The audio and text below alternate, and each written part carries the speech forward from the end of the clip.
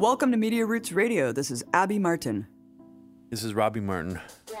Welcome, everybody. It's been a while. Welcome, everyone. Been a while. We did some great podcasts with presidential candidate Mike Gravel for the second time on Media Roots Radio. Robbie, you've done some incredible in-depth investigations. One about like art students who ended up being Mossad agents back a couple decades ago, and a really cool episode about the Red Bull Music Academy, how it's kind of siphoned all this energy from musicians and corporatized a lot of stuff. So everyone should listen to those for sure. Yeah, check those episodes out. We interviewed two different people for the Red Bull Music Academy episode, and I've also been doing live streams on YouTube on a semi-regular basis, and I did one about sort of assessing Tulsi Gabbard's foreign policy rhetoric from an anti-imperialist point of view, and then another one about Trump's Iran war buildup.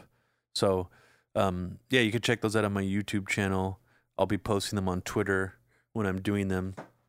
And then the actual recordings of them, I'm probably only going to make available to patrons only. But the live streams will still be, you can watch them as they're streaming. Yeah, and you launched your own Patreon to kind of help you out with just your own individual live streams that you've been doing lately. Yeah, and there's already a couple posts up there for patrons only. One of them is a broadcast I did on the 9/11 anniversary. It's about 3 hours long. That's quite a lot to digest. But there'll probably be, I don't know what I'm going to do with it yet other than live streams. But it'll probably grow into something a little different than it's starting. But live streams for now, it's just a really immediate way to get content up. I don't even have time to question it. So it's kind of, it's like donezo once you upload it. You can edit it afterwards, but I'm not going to. I'm just going to upload them as is. So I appreciate people being patient with me so far and not working out all the technical kinks. So some of my live streams will just start out with me like looking into the camera for a whole minute, trying to figure out shit and not saying anything. So I'm gonna eventually figure all that out and make them more professional. But I appreciate the support so far, and yeah, you should come on one time when I'm doing it'd be fun. I mean, I think that you would do fucking awesome doing like mini Very Heavy Agenda-esque videos. But yeah, it does take a lot of work. It's counterintuitive to where media is going. But I guess that's where I'm at right now with Empire Files. It's like the opposite of where everyone else in media is going. It's like taking weeks to put together content. And I like being able to put together something that's really slick and has like a kind of a timeless kind of character to it. So that's what we're trying to do right now with this Gaza documentary that we're almost done with. It's going to be incredible. We pushed back the screening to June 20th, downtown LA at the Downtown Independent Theater. Tickets are now available on Eventbrite. You can look at our Facebook and Twitter to buy those. There's VIP seats available. There's also tickets available that you can get a t-shirt with, an incredible design, a special edition just for this screening. It's really going to be epic, you guys. I mean, going through this footage, and it's the most comprehensive documentation of all the war crimes and the violations of the Geneva Conventions, the protected categories of disabled children, medics, and journalists that were all targeted by Israeli snipers in the Great March, and proof. I mean, we have it all on camera. We have interviews with the victims, and it's going to be monumental, and I hope can move the entire conversation to holding Israel accountable for its war crimes and the flagrant violations of international law, because it's just incontrovertible at this point. So I'm really excited about it. I'm excited to have it up on the big screen. And in case people are wondering, why did I donate and I'm not able to see the premiere, we are going to have another premiere in New York to be announced, the details. And also, we're going to put it up for free online. So we're trying to figure out how best to do that, but it will be available for everyone to see because the information is important to get out there and to kind of create this wave of accountability. So check it out. And also thanks to everyone who came to the Palestine conference last weekend in New York. I met several people who are really into Media Roots Radio. It was really fun to meet you guys, really staunch listeners, steadfast supporters, and I had a really great time there. And it was just really motivating to be with Palestinians and to be, having a lot of supporters there. So, And and you they said gave you you also a met shout some out, Robbie. listeners as well. Oh, of the totally. podcast. Yeah, and a couple patrons for Media Roots Radio that came. That's awesome. Yeah, it was really, really great. And speaking of just Palestine, Robbie, Elon Omar and Rashida Tlaib, again, more kind of incitement to violence against them from the sitting president of the United States. Just over and over again. I mean, misrepresenting Rashida's words about the Holocaust, making it sound like she was saying she was comforted by the Holocaust, when if you actually listen to what she was saying, she said she's comforted by the fact that Palestine was able to offer a refuge for Holocaust victims. And so it was just shockingly disingenuous and absolutely vile to see, like, everyone, from the president down the line completely distorting these people's words. Who is the source of that spin against her? Good question. All I know is that Trump just boosts it, and then it's just like all hell breaks loose because it doesn't even matter anymore. Yeah, I mean, I noticed that over the last few days. I was trying to figure out who started it. It seemed even more of a lot more of a stretch than even trying to spin Ilhan Omar's comments about 9/11. Yeah. Like, just way more egregious. Because I could see how certain conservatives reading Omar's comments in the full context would still be outraged by it, but like no one, if they read her full statement about the Holocaust, would be like outraged or offended, because it was like completely taken out of context. It was like so obvious how much it was taken out of context to make it seem like she was saying something else. Yeah, I mean, when you get to the point where the president of the United States, the most powerful person in the entire world, is inciting violence against two Muslims, and the only two sitting Congress people who, support BDS, pro-Palestinian, and really singling them out constantly and saying they should be fired.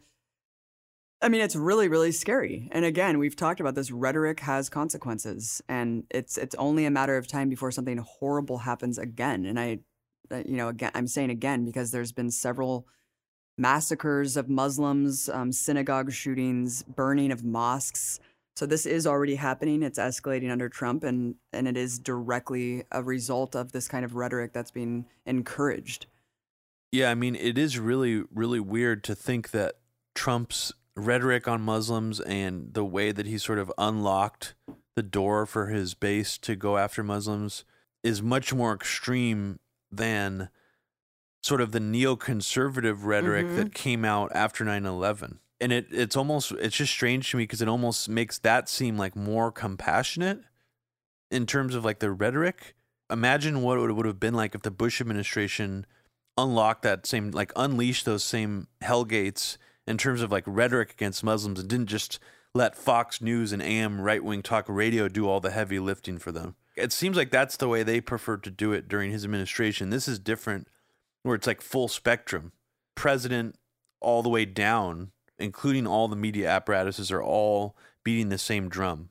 And I think it's probably fair to say also that even if Ilhan Omar never said anything about Israel, but let's just say she was like the most moderate, centrist Democrat ever and didn't say anything controversial, the same level of attacks would still be coming against her. I think they would just find other things to say about her. They would say that she's an ISIS plant. I mean, they would just find other hyperbolic like smears to use against her just because of the way she looks. Right. So yeah, exactly. It shouldn't surprise us, but it is different than the Bush administration, the Obama administration, that it's amped up. Like, we're lucky in a way that we've gotten 14 or 15 years of a time lapse between 9/11 and now, where like the Islamophobia is actually being like ramped up very intentionally.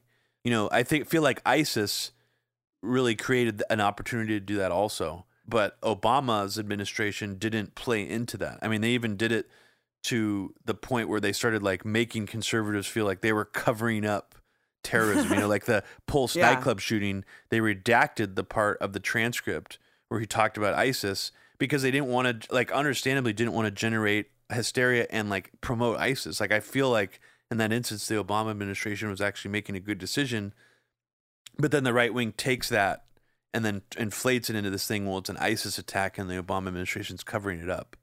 So All this context is important, but I think ISIS really did move the needle and allowed the right-wing media here and just mainstream media to lay the groundwork for that Islamophobia. So of course, it's not and like just rationalize Trump. it. What? Yeah, right. I said, and just have some sort of rationalization for it. Of in course, the eyes yeah. Of the I mean, even conservatives. Vice. I mean, that I put that in my Yeah. documentary. It seemed like Vice was trying to ratchet that up as well. I love when people pull up Vice celebrating Gaddafi dying, like the Vice account. Oh, where Shane Smith Yay. is like, "Fuck that motherfucker." He didn't actually say that, but I mean, pretty much. The hipster arm of the empire. What else was I gonna say? Oh yeah, Trump at the recent rally. That guy shouting out like, "Can't we just kill immigrants?" And he was like, "Maybe in the Panhandle you can get away with that." Ha ha ha. Oh my God, yeah, it's more. I mean, have you been watching Veep, Abby? Oh my god, dude! Have you the watched the last newest season season? was so goddamn good. Wait, so you watched the newest?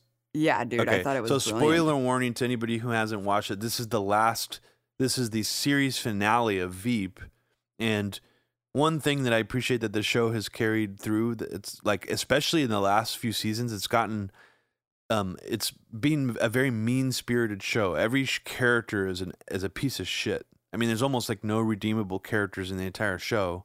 They make all politicians look like monsters, and this season, one of like their interns, I don't even know how you would describe him. Like, he seems mentally retarded the way they portray Jonah? him. Yeah, in the show, like he's just the most idiotic, Right. he's He's like the character. Trump character. Yeah. Yeah. I mean, but then now he's in this new season, he's actually running for president.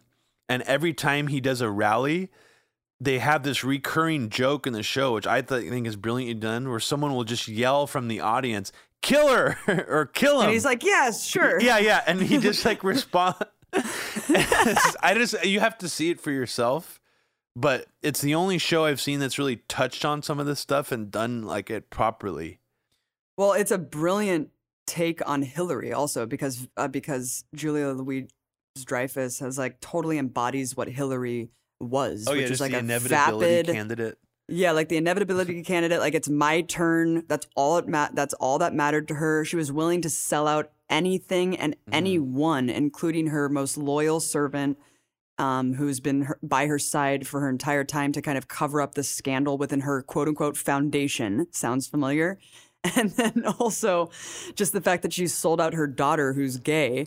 And just said, okay, same-sex marriage, let's abolish it. Like, anything's on the table because she just wanted to get the vote of like this crazy, evangelical guy who is anti-gay. Like that, it showed you how far she was willing to go just to secure and lock down the presidency. And it really embodied everything about the entire election. I mean, I honestly thought where it was going to go was that she was immediately going to be killed and then Jonah was going to be president.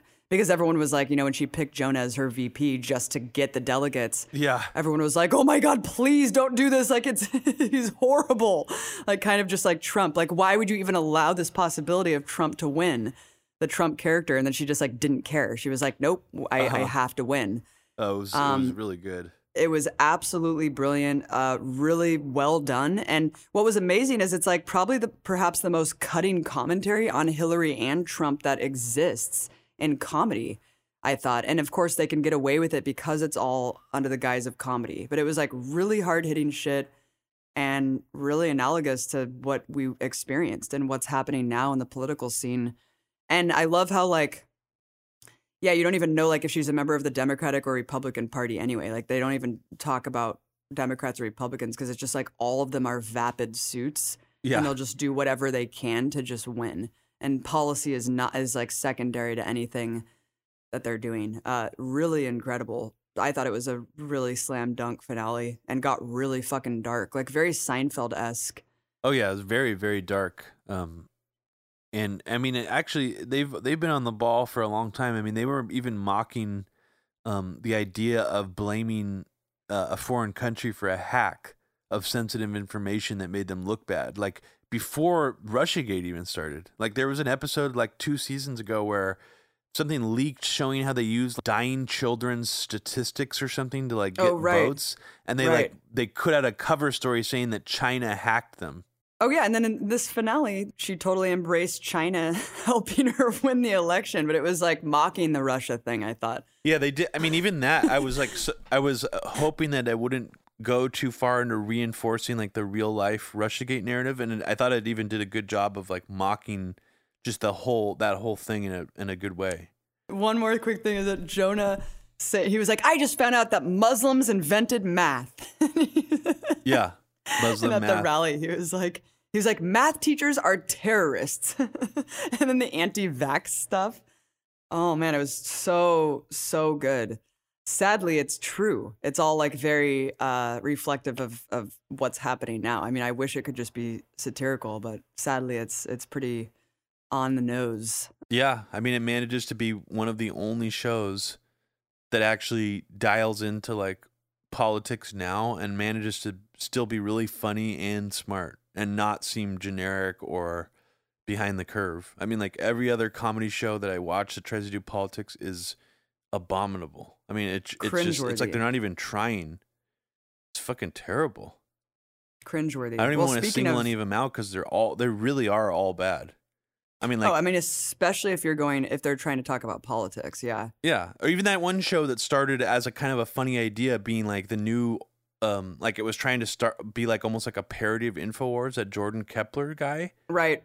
He just like launched his new season, I guess, by letting Hillary and Bill read the Mueller report with him. And it's like, what the fuck is this bullshit, dude? My God.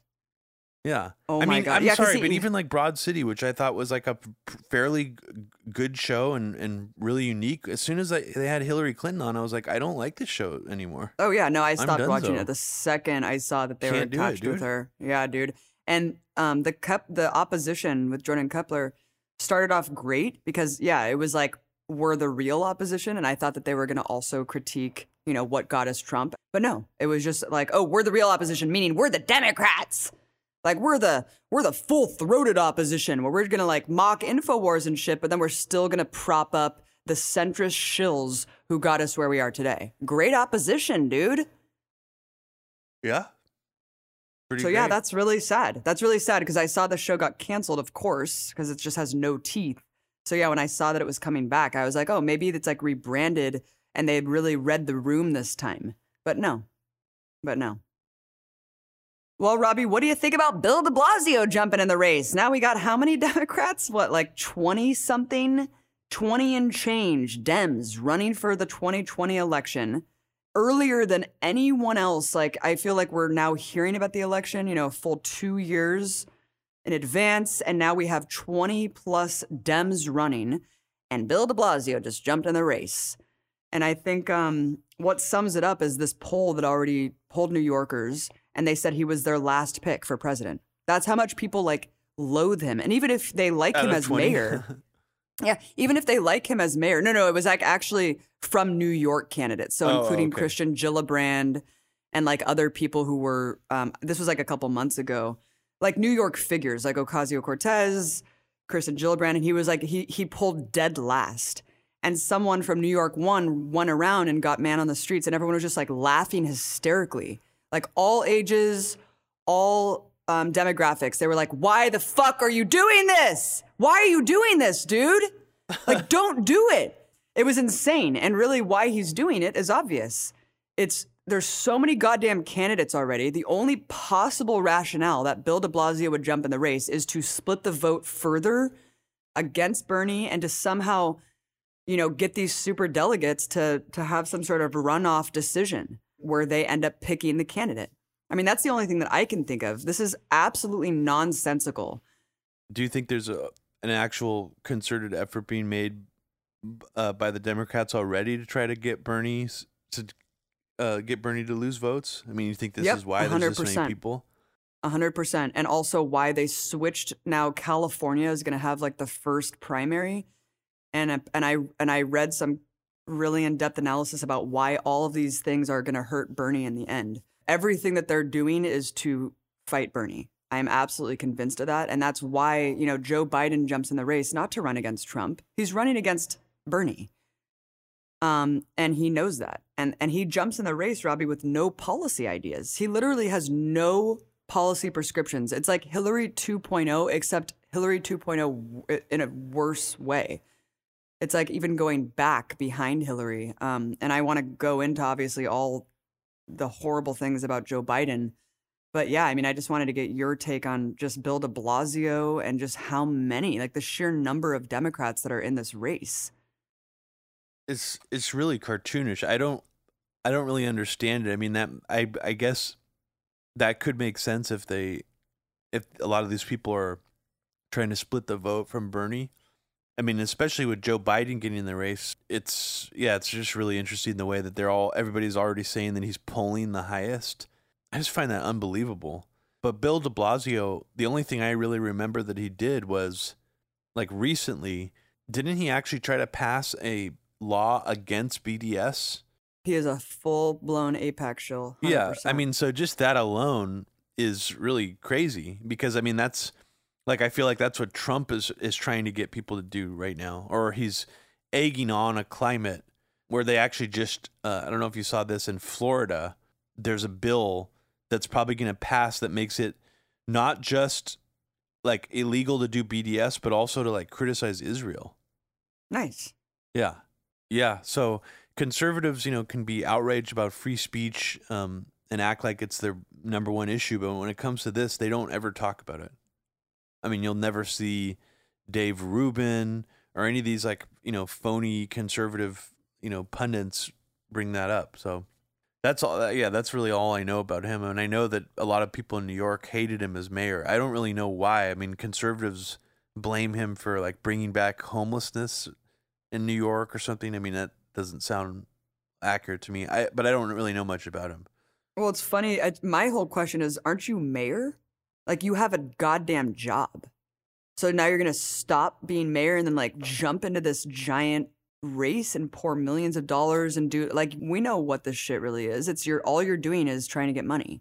So every other day you're going to be going to campaign events and trying to get money from these giant corporate donors. Think about all the other examples of what you're talking about. I mean, like, when an incumbent president runs for re-election, they're still president. When Obama was running for president in 2012, how does he split up the duties between, like, campaigning and actually, like, doing his presidential job? Or like a senator who runs for president. It's like, how are you having the time to do your senatorial duties? Right. Well, you're all like Ted Cruz. Right. Like, how did he have time to, like, actually act as a senator and do his job he was, like, all around the country, like, shaking hands with people in coffee shops and stuff. I mean, it just doesn't make sense to me. So that's a very good question. And New York is a really important city to run. I'm sure there's a lot of mismanagement going on there. People are saying the subway, needs to be fixed, all of these problems. And, now he's just going to be spending all of his time running for president. Like, what a disgusting egomaniac. Seriously? This is how narcissistic these people are. They honestly all think that they are the smartest people in the entire world. And they all think that, I actually don't think he thinks that he can beat Trump. I think a lot of these people know that they're running to lose. And it's just like, he just wants to get his name out there. He's probably tired of being mayor. He wants bigger and better things for himself. He wants a bigger book deal. He wants to go on he wants to get those morning slots on TV. He wants a reason to be valid and relevant. And it's just really a giant disgrace because to me, I think that this is a huge, serious thing that Trump is our president. And I guess I thought that people would be, like, getting behind a candidate that was actually viable and saying, okay, like, maybe we can put this aside, like our own ego aside for once and actually try to beat this guy. But no, that's actually the opposite. Well, I mean, like, everyone's like the generic resistance people are acting like they're doing that by saying, like, I'm making a pledge to not talk badly about any candidate in the race. Did you see that? Excuse me? This is, like, totally out of Veep. No, I know. Like, 2 weeks ago, it was like George Takei and all these people were spreading around this hashtag. Like, I don't know who floated it. Probably like Share Blue or some David Brock or DNC organization of some kind.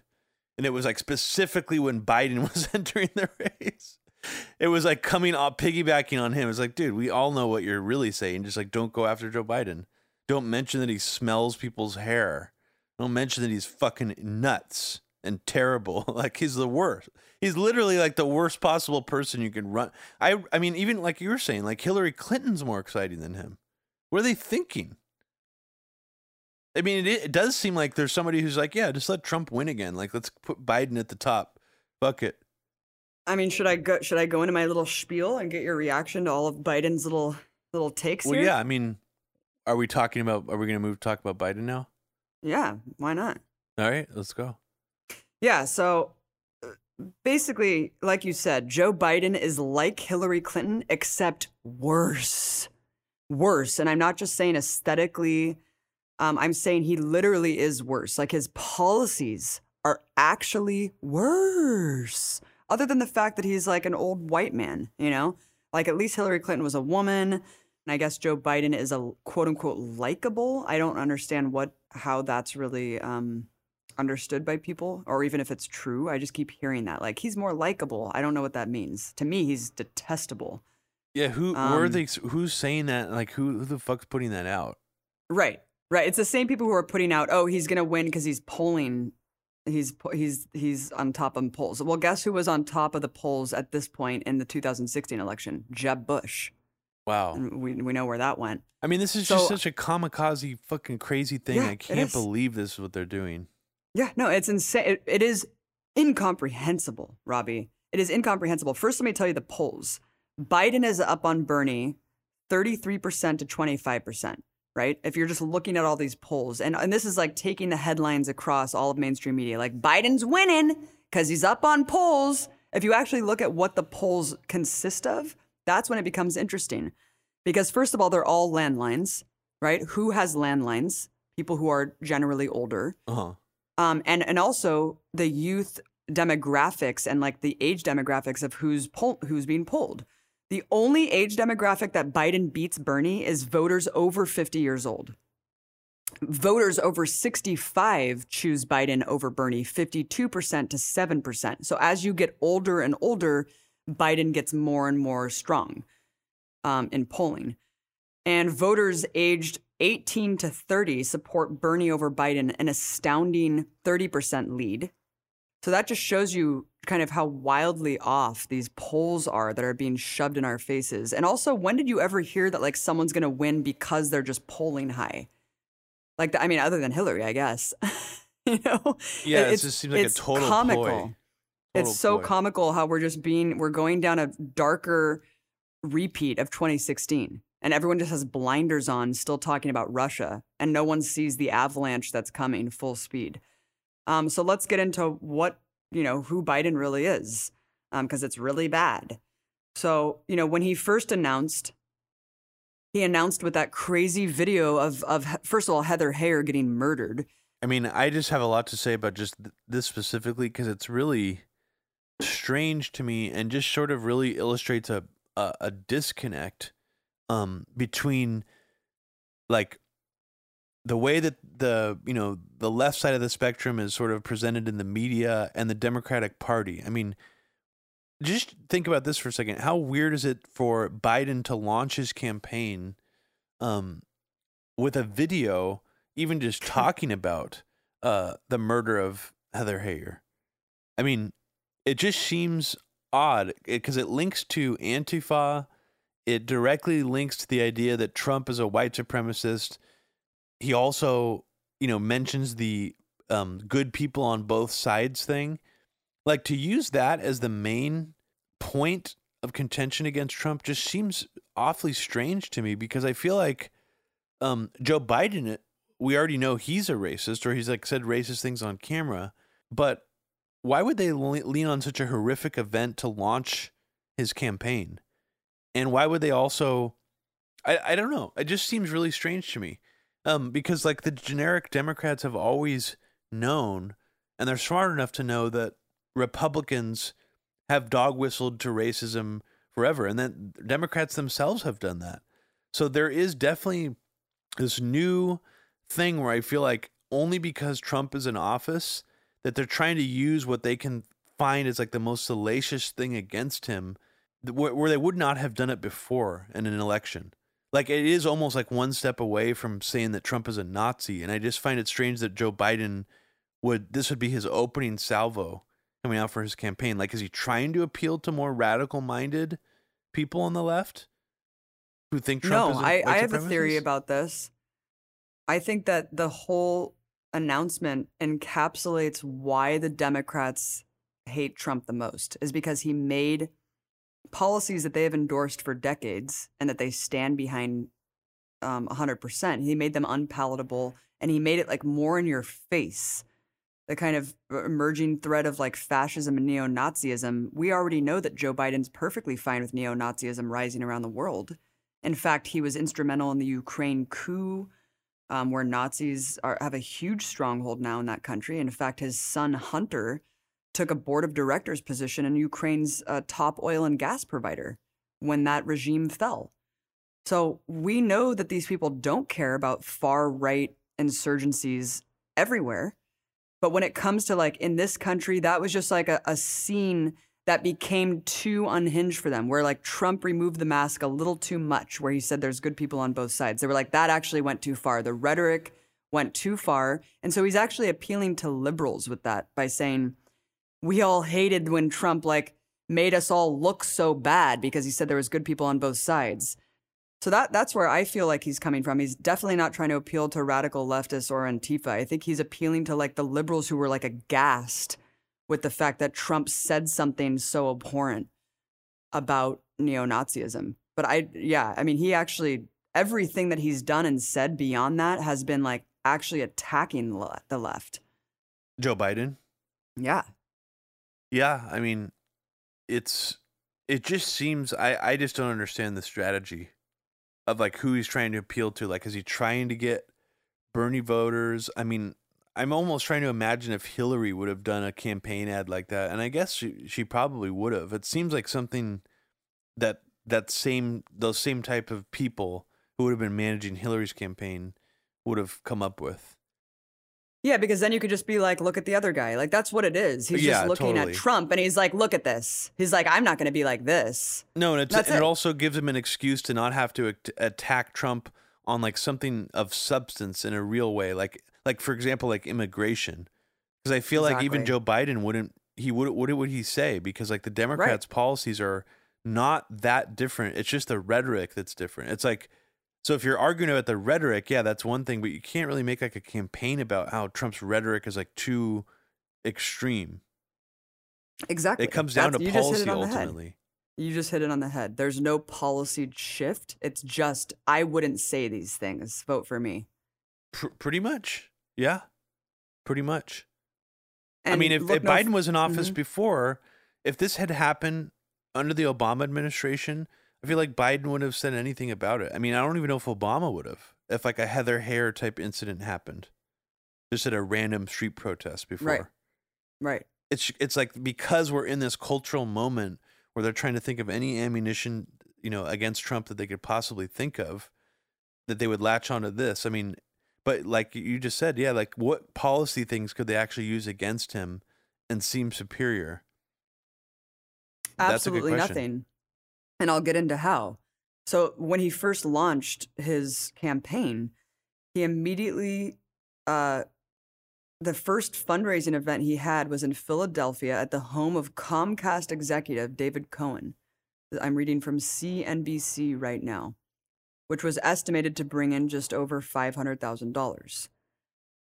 Then the next fundraiser he had was in Hollywood, where he raked in $700,000, and that included all these like Hollywood, tech luminaries, DreamWorks co-founder, president of CBS. So it's just like total Hillary Clinton shit, 100%, immediately. Like totally bad optics too, frankly. You're running against, like it or not, someone who uses populist rhetoric and who actually has a large contingent of white voters tricked with fake populism. And if you're just immediately going down the same crazy path that Hillary did, getting like huge, like corporate executive donors to back your campaign and proudly, like not embarrassed whatsoever. Here's what he said at this fundraising event, quote, "I promise you, if we elect a Democrat this time, I predict to you whether it's me or someone else, but I guarantee you if it's me, what's going to happen is we're going to see this country come together like it hasn't in a long time. Biden said, quote, because people are tired. They're sick and tired of what's happening. Let's lift our heads up. Again, not a joke. Remember who the hell we are. And let's go take it back. Have you ever heard of something more uninspiring and like bland and not like what is he even talking about? I can hear his voice as you're saying it, and it's just like nails on a chalkboard, like wheezing, like fake, triumphant, like forced, like he's just like an old guy running out of steam. I could understand, no, it wasn't clever. It was one of Trump's worst names yet, but he called him Sleepy Biden. I mean, he literally is on video, caught on video like multiple times falling asleep in public. I use those clips in A Very Heavy Agenda. There's even clips I use in A Very Heavy Agenda where he's doing speeches where to me he seems drugged. And I don't just say that hyperbolically. Like I've said before that Marco Rubio seemed like he was on speed during during all the hand comments that he made about Trump. I don't know if that's true. I was mostly just joking around, but I'm actually serious. There are clips of Biden talking about Ukraine and Russia from the end of the Obama administration where he seems like he's on a sedative. Like he seems like he's about to fall asleep. It's very odd. And also his plastic surgery looks really, really like obvious. Yeah, he's looking more like Nancy Pelosi every day. Yeah, I mean, would he really have looked that bad if you just let him, not gotten a facelift like that? Like, I don't think so. And let's get that out of the way. The fact that he has, decades of like, I guess, swearing in. Why? Because he was like the head of the Senate Judiciary Committee. I don't know why he was swearing in people, but like all of those clips that people have compiled, very disturbing montages of him, rubbing little girls' faces, kissing them right on the ear, literally touching the like chest of a little tiny girl. He like pats her boobs. Yeah. And the tone deafness of his posturing about it, like the fact that, people accused him of touching them inappropriately, not just children and on video that you can watch yourself, but also these women who came out and really accused him of pretty much the same thing Al Franken was accused of. And instead of resigning like Al Franken did, he just mocked it. At one of his first campaign events, he was just like, trust me, guys, she gave me permission to touch her this time. Yeah, that was how nuts. Insane are you? Well, he did it to a child. Yeah, no, he was like a little boy. He like said he made that joke to a crowd after he like walked a little boy out with him on stage. I don't even remember what kind of event it was. Elementary school student. Dude, how is this real? Do you remember how during the campaign too, like when Trump was running for or not even when Trump was running for office, I think it was when he already became president, Joe Biden like made several remarks about how he's going to take Trump to like the back of the gymnasium and like beat him up or something. You remember that? Oh no. He said if this was like if I was a young man, I would take Trump to the side of the woodshed and teach him a thing or two or something. Like he would say weird shit like that occasionally. I would take him to the woodshed if I was a young strapping man in the late 1800s. Like, what is he talking about? Really odd. My God. And then, I mean, not to mention the Anita Hill thing, where he didn't, he even says to this day, he's like, I didn't hurt Anita Hill. He was like, I'm sorry that she was hurt. So as he was the head of the Senate Judiciary Committee, apparently he's the one who blocked, Anita Hill was testifying against Clarence Thomas, kind of exactly the same as Kavanaugh and Blasey Ford. Blasey Ford was testifying about how Kavanaugh tried to rape her. And Joe Biden was the guy who was like, made the decision to not call the witnesses. And so he actually blocked witnesses that corroborated Anita Hill's testimony. And so he essentially got Clarence Thomas passed through the Supreme Court. And instead of apologizing to her, even after the Me Too stuff, and probably when he knew he was going to run, he didn't even try to reach out to her or apologize for this. And instead just like made this kind of cursory attempt to just be like, yeah, I'm sorry that she was hurt. I'm sorry that she felt attacked by people who used that to like attack her, but I had nothing to do with that. And, speaking of just like women's rights and stuff, here in 2019, we need someone who is unabashed. Bernie Sanders just tweeted the other day that abortion is a constitutional right. I mean, sound the applause. That is exactly the kind of mentality that we need to be having right now. You know, I mean, how many decades after Roe v. Wade, there's so many states that have already made abortion pretty much nullified. And then we have this crazy Alabama abortion bill that bans abortion effectively after 6 weeks of pregnancy, which really just means your period is 2 weeks late. No exceptions for rape or incest. And this is the effective outcome of having all these crazy evangelical judges that Trump has appointed all across the state legislatures that are going to be in these cabinet positions for decades. And this is all because of the Democrats just allowing this all to happen. They're not standing up for any of this. In fact, we don't even hear the media talking about all these judges who literally believe in the Bible, who are like appointed by the Federalist Society. So anyway, where is Joe Biden's stance on abortion? Well, in 1974, and yes, you can argue that this was a long time ago.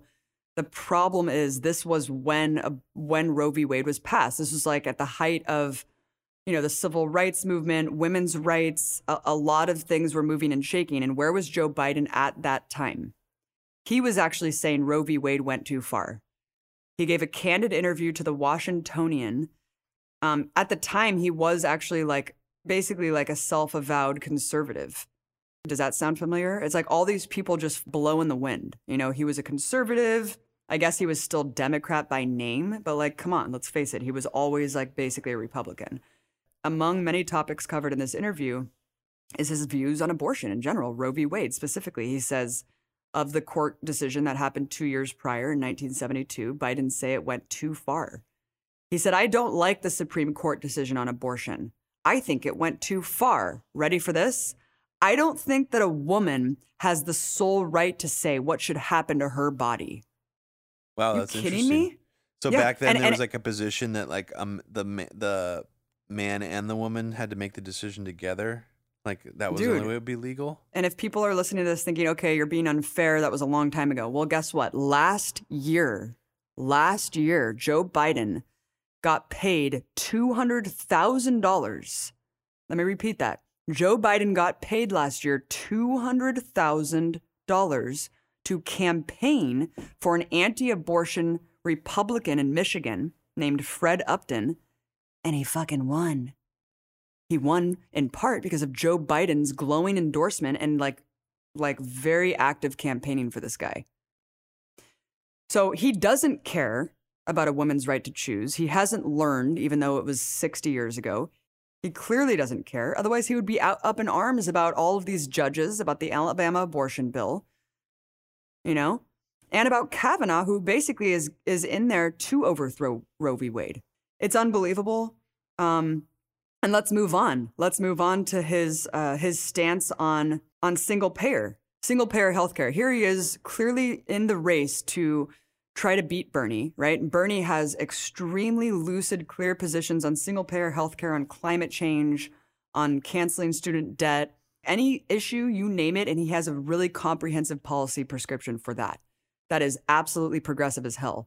Joe Biden has literally no policy ever. Like people are asking him at these events, and he has nothing to say. In one event answer, he was like, "Oh, I'm rained out. I'll get back to you on this one."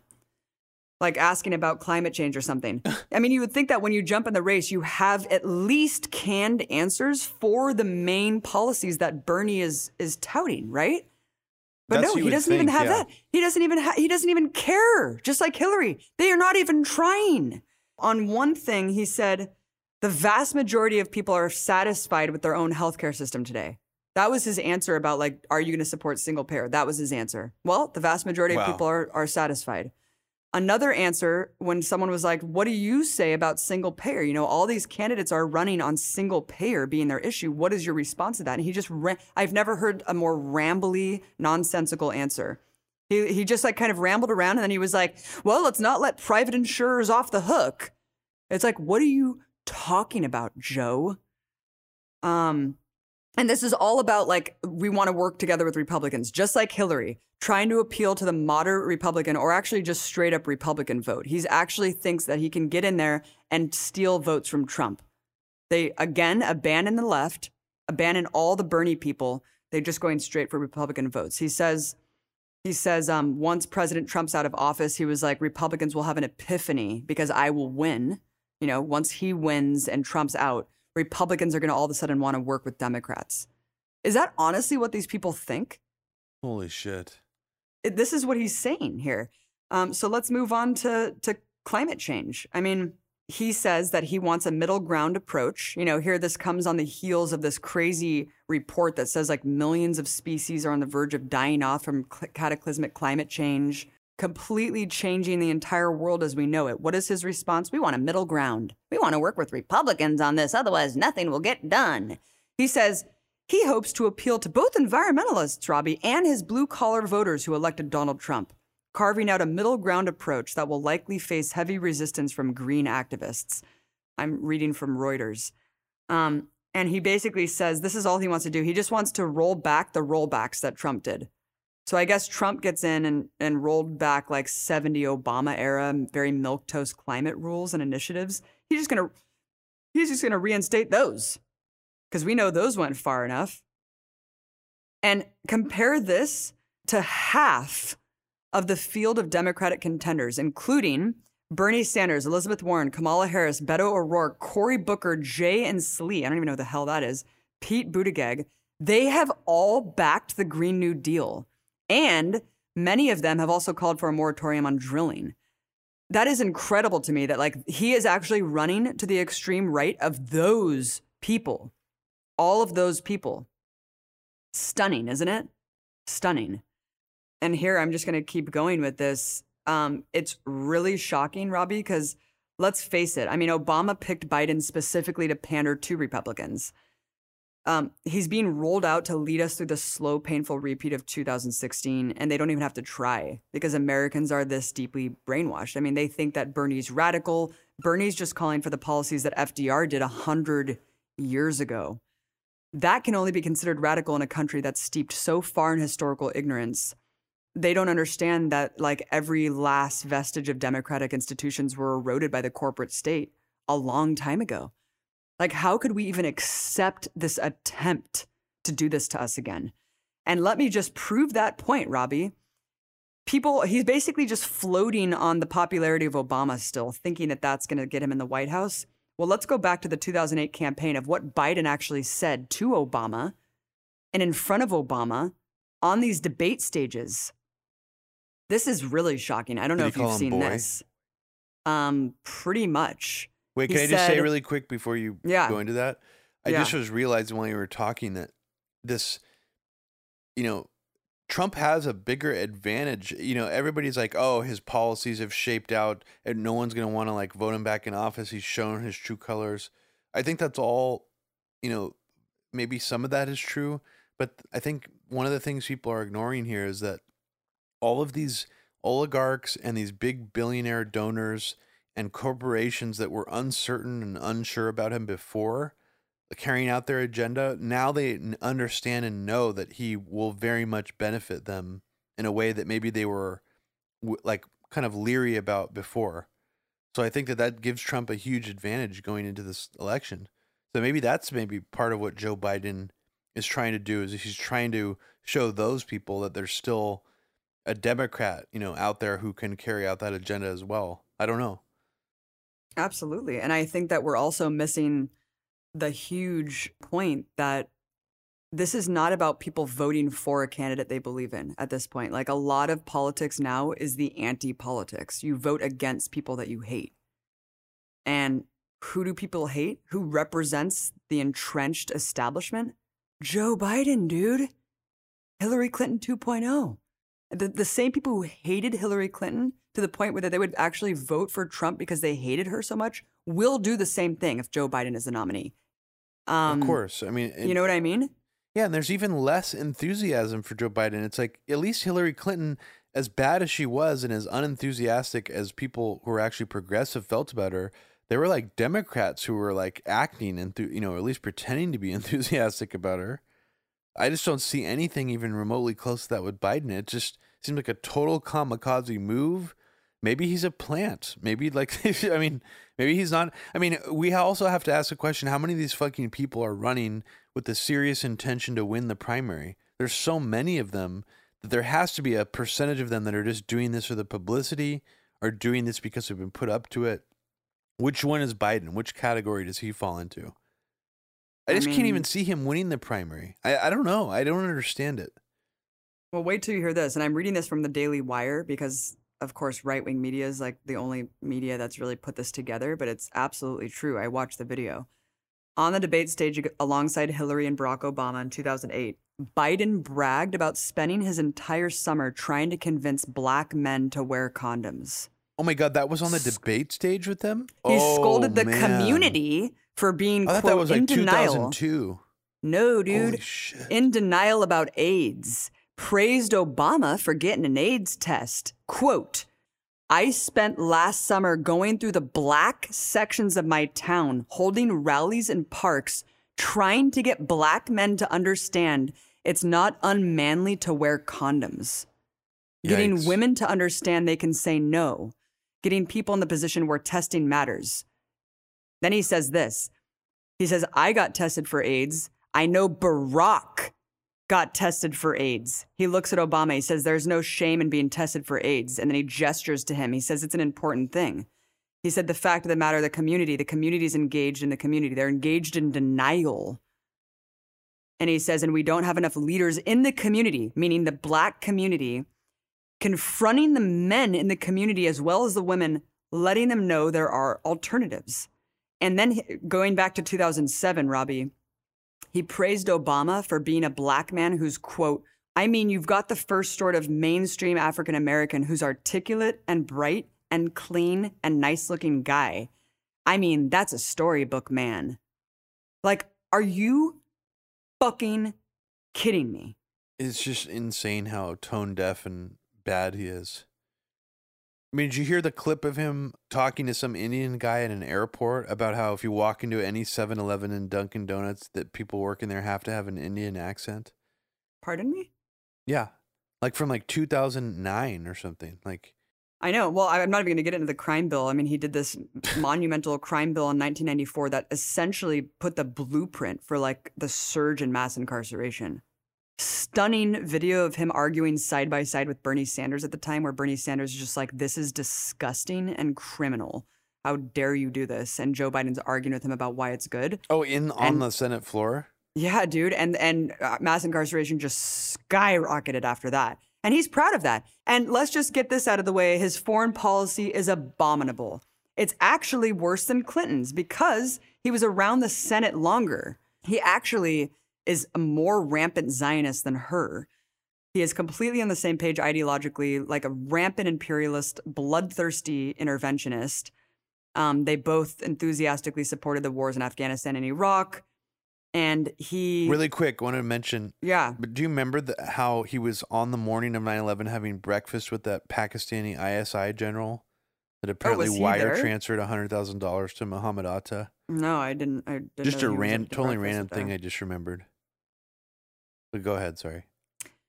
No, I mean, maybe now that I'm reading this, I don't know if he's worse than Clinton because, of course, she was in a higher position of power to carry out horrific policies that actually like created a failed state in Libya. Yeah, but vice I think president's that Biden kind of a neutered. Yeah, it's hard to tell what what policy. Right. So it's like I don't know what Biden's role was in Obama's foreign policy, but so it's hard to tell. But we do know that he was enthusiastically behind all of the worst foreign policy decisions of the last 2 decades. That's 100% accurate. One thing I wanted to just say really quick on that is that when I was doing a breakdown for a Very Heavy Agenda 4, sort of putting together the outline, I tried to make a chart on how the foreign policy mindset differed in the Obama administration and like what teams there were. And there seemed to be like Team Hillary, Team Obama, and I couldn't quite tell where Biden was in the mix. And it did just, to me, it didn't seem like he was the driver of it, but he would latch on to certain things, especially like Ukraine, and really push that. But like he would never seem to be like in the driver's seat. And he just always seemed to be a cheerleader for the things, the different foreign policy actions the administration would do. But it seemed like people like Samantha Powers, Ben Rhodes, and Hillary, and some of her people like Victoria Nuland maybe even had more influence on the foreign policy actions Right. of the administration, which is strange. I mean, it's hard. It really is actually hard to tell what he would do if he had the power to be president. I think he would just be a total puppet. Right. That's kind of my impression.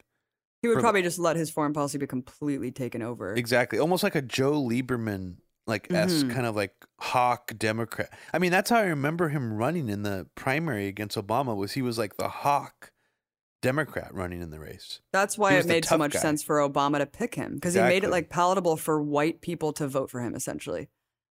Exactly. Yeah. And just again about Bernie, I found this clip. Well, I didn't find it. Sean King tweeted this clip of Bernie in 1990. Like literally, you could cut and paste it, and it would sound exactly like what he says today. And I think that's the difference when you're looking at Bernie compared to any of these other candidates. As much as I do like some of the things that Tulsi Gabbard and Elizabeth Warren say about some things, Bernie does have this like 30-year track record of fighting for the exact same things. And in this clip, and I have huge problems with Bernie. He is an imperialist. Of course, I know that. His foreign policy would require like an entire. I think if he wins the primary, I think we almost like owe it to people to do a whole podcast on how. Well, of course, but how that's mixed. But look, Dennis, because it's like, when did we ever have this crazy? Like I said something about Bernie and just how, wow, it's really cool that he has this 30-year track record of fighting for the same political message that we're trying to call for today, which is removing corporate power, his domestic installing a stuff. people's revolution, domestic. It's But he even consistent says and in the strong. clip, he says, we need a revolution. He said, I'm not going to change it. No one in Congress is going to change it. He said, what's going to change it is you guys getting in the streets, forcing all of this shit to happen. Who else says that? Of course, we're going to push him from the left on absolutely every angle. There's not one person who's saying what I want them to be saying in terms of ending the U.S. empire, other than maybe Mike Gravel. That's not the point. The point is that Bernie, for 30 years, has been saying we need like a political revolution, and Congress isn't going to bring it.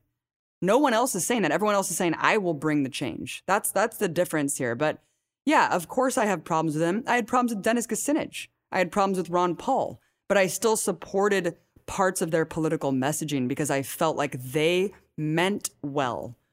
Do you know what I mean?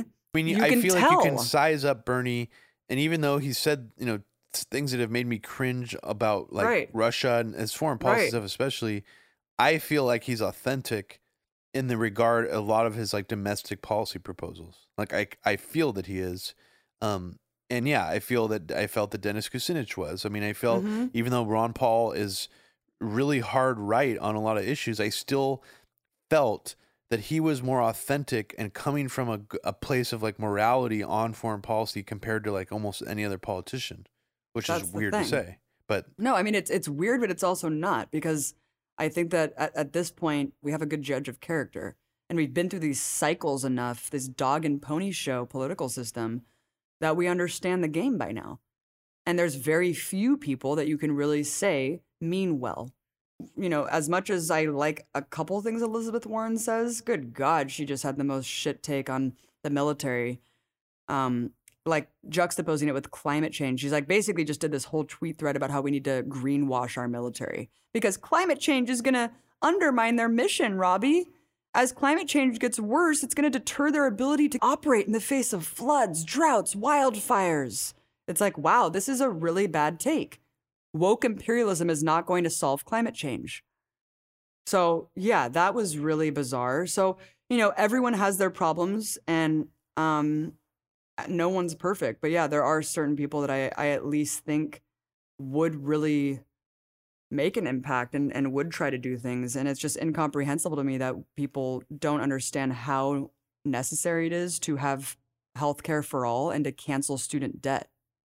Yeah, and when I saw, just some Elizabeth Warren bashing, it's a little more, is when I saw her talk about that, I was like, oh, dude, she's totally trying to get Bernie's voters. Like, it just was like so late in the game when she suggested that policy proposal about absolving student debt.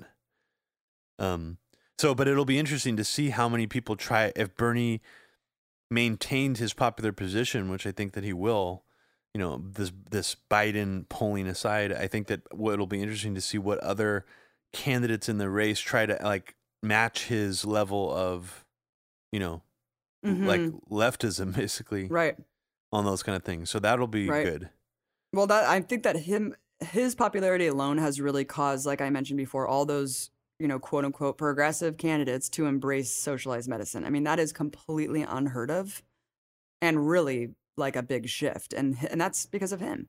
But on a kind of a sad side note, I was talking to Chris Hedges. I just interviewed him in New York, and I was like, "What do you think is going to happen?" He said the exact same thing. He was like, "There's no way in hell that they're going to allow Bernie to win the primary." And he was like, "It's really sad that he's like allowing himself again to be the sheepdog, legitimizing the Democratic Party." So that's where Chris Hedges' head is at. I think that, like Obrador in Mexico, the only way that this is going to happen is if like huge, massive amounts of people come out to vote. But when you're in a country where half of the voting contingent of the population doesn't vote, like on purpose because they hate the political system, I don't know what's going to happen. And I don't, it's hard to get that enthusiasm behind anyone when you kind of foresee like where it's all going. Well, let's get into this Iran war buildup, because I'm kind of getting whiplash with Trump's. He's all on board with this coup in Venezuela. It's now 4 months in the making, trying to install this puppet Juan Guaido. We're gonna do a whole episode about the Venezuela Embassy Collective with Anya Parampil, journalist who was there, living there for 10 days with the activists who were holding down the fort. And we'll get more into that coup in the next episode of Media Roots Radio. But at the same time, Robbie, Trump is trying to foment war against Iran. And, you have all these kind of shit takes calling Bolton this architect and this mastermind behind the war with Iran. And look, we all have to face the fact that Trump himself campaigned on warmongering against Iran. He campaigned on abolishing the Iran nuclear deal. He campaigned on literally going to war with Iran, saying several times, we're going to blow them out of the water. I mean, just genocidal rhetoric here. And we know how much he hates Iran, and that's exactly precisely why he picked someone like a John Bolton to lead and be his main foreign policy advisor. He wouldn't have picked John Bolton to articulate his crazy-ass views if he didn't like John Bolton's views and didn't agree with his views. I think that he sees someone like John Bolton as someone who's able to articulate what he wants pretty lucidly. He sees him on TV, he sees him on Fox News, and he was like, I like that guy. He's going to be able to explain what I want and my policies on Iran. And that's exactly what we're seeing here. But for some reason, you have everyone from Democracy Now! To kind of all these like progressive leaning outlets even kind of absolving Trump again and saying, John Bolton, it's John Bolton's world. Trump's just living in it. Yeah, there's all these weird narratives. And I wonder if it's strategically put out by the Trump administration by design somehow to get people to talk about things in this way. And I'll just give you one example as to why I think that. There was a recent headline by Reuters saying that the Trump administration, or that Bolton's saber rattling with Iran or like belligerence towards Iran has like scared Iran and put them like on edge, but they're counting on the fact that they can like appeal to like Trump's unwillingness or like not wanting to do this. And I read the article, and there didn't seem to be like any quotes from any Iranian officials. It was mostly just like based on leaks or something. But it's strange that if that's actually true, if the Iranian officials like think that there's like a dynamic of like good cop, bad cop, then that benefits the Trump administration. So this big stick approach thing, just the idea that Trump could have this attack dog and still actually have the media portray him as like being hesitant to go to war, and then Bolton's the one trying to like push him into war. It's a very useful dynamic even for like geopolitical affairs. It could create like a bad cop, good cop, like fake back and forth.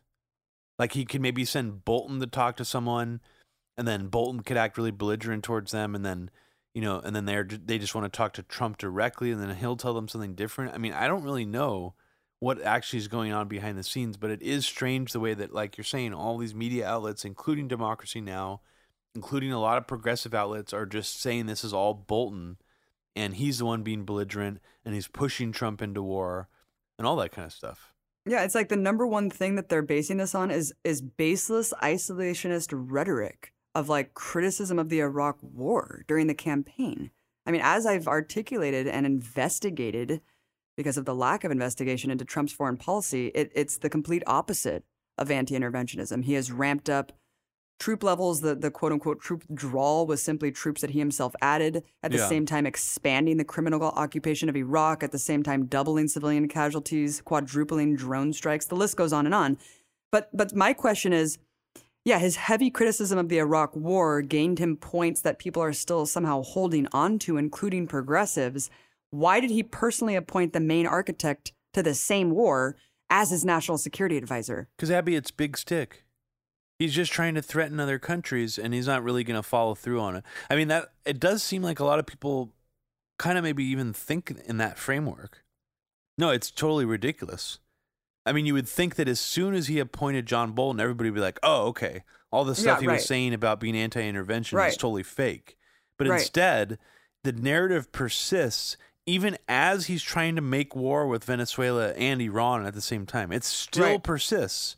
It's all John Bolton's fault. It's all Mike Pompeo's fault. I saw maybe about a dozen tweets from different progressives and leftists calling it Pompeo and Bolton's coup. You know, this is all Pompeo and Bolton. They're going to own this, you know, quagmire if they do this in Iran. I mean, talking about Venezuela and Iran. And it's just like, what happened to Trump? I don't remember the same people talking about things done under the Obama administration as only done by Hillary or Victoria Nuland. Obama, once the Ukraine coup happened and there was U.S. involvement, Obama owned the shit out of that, dude. He owned the Ukraine coup. And guess what?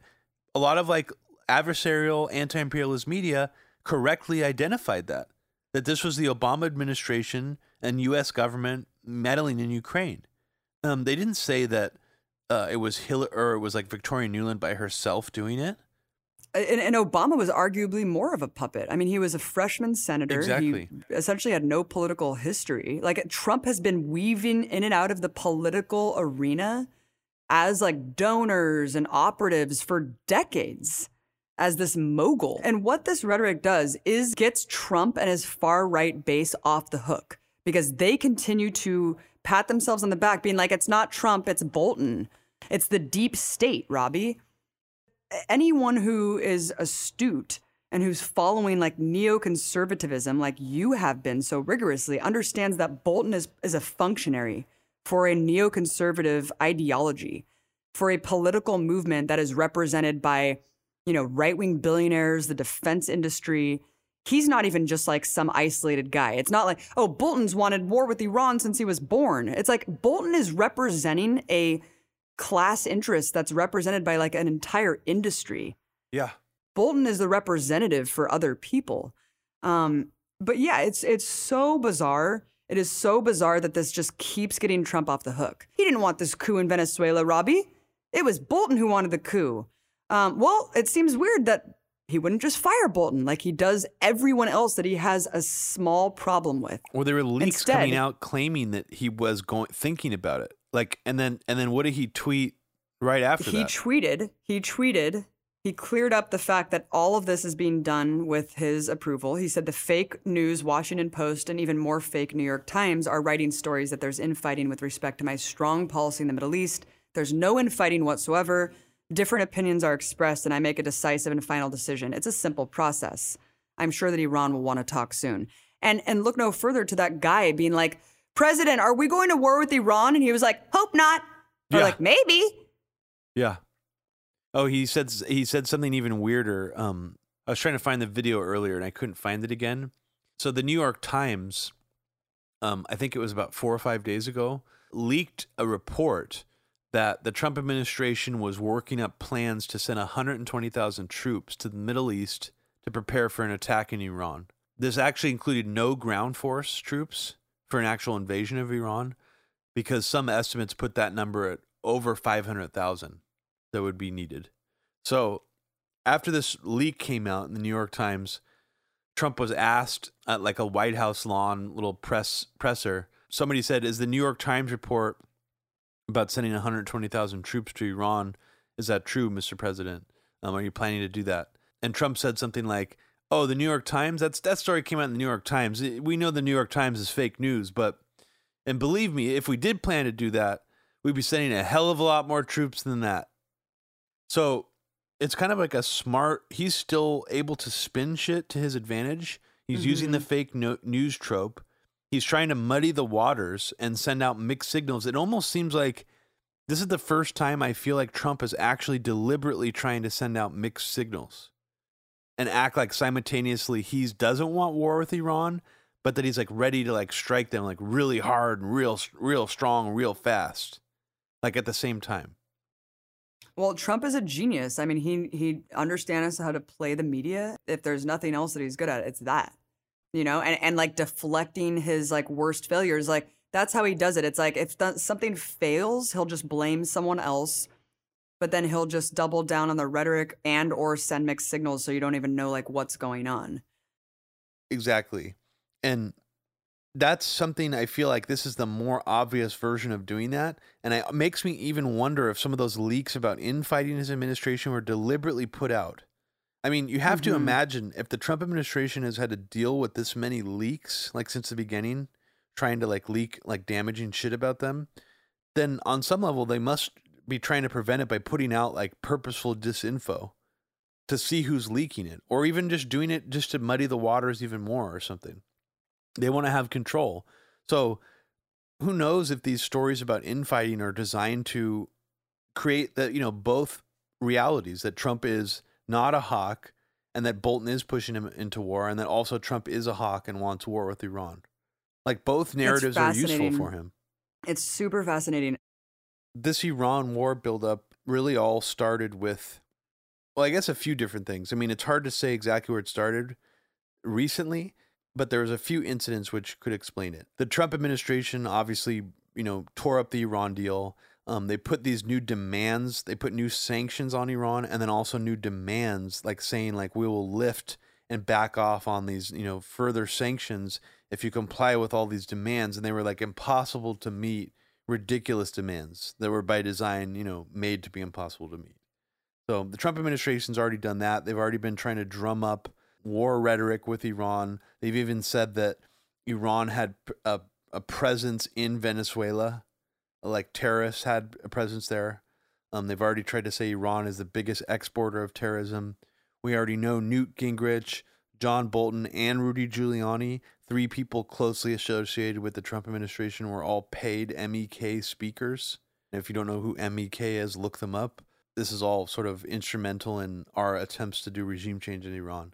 But one of the big incidents that happened was from a couple months ago, and this sort of went under the radar. It was apparently a drone bomb attack happened against soldiers that were working for the Saudi coalition in Yemen by Houthi rebels. And there's like a So videotape of it. is that confirmed? Because I could not believe that that was even Well, no, real. I mean, who knows if it's confirmed? I Yeah, mean, yeah, yeah. the attribution, I have no idea how they figured that out. It seems manufactured to me. There is video of it actually happening though. So like it really, Okay. whatever it was, it did happen. Something I just happened. watched the Yeah. video. Right. And it's weird as fuck. I mean, just the idea of a drone bomb attack. The last time that happened was against Maduro. It failed in Venezuela. It's just strange. And it even gets stranger because the main thing that provoked all this recent rhetoric was two things. The first thing being an attack on Saudi oil tankers, an alleged attack. If you look at the photographs of these Saudi oil tankers, the damage actually didn't injure or kill any human beings, first of all. So for us to even be like using like this to even be going around the media as like a serious thing is strange already, because nobody died. The damage to the ships shown in these photographs looks extremely minor compared to what we've seen before of like the alleged USS Cole bombing incident with a giant hole in the side of the ship. This is like a tiny little rip in the side of the ship, and it looks like it really could have been from anything. I don't know if they're saying it's a bomb. I think that is what they're saying, but it doesn't, it looks like it could have just hit a rock if you look at the pictures. The hell? U.S. officials, and the other incident that happened, and this came from apparently Israeli intelligence.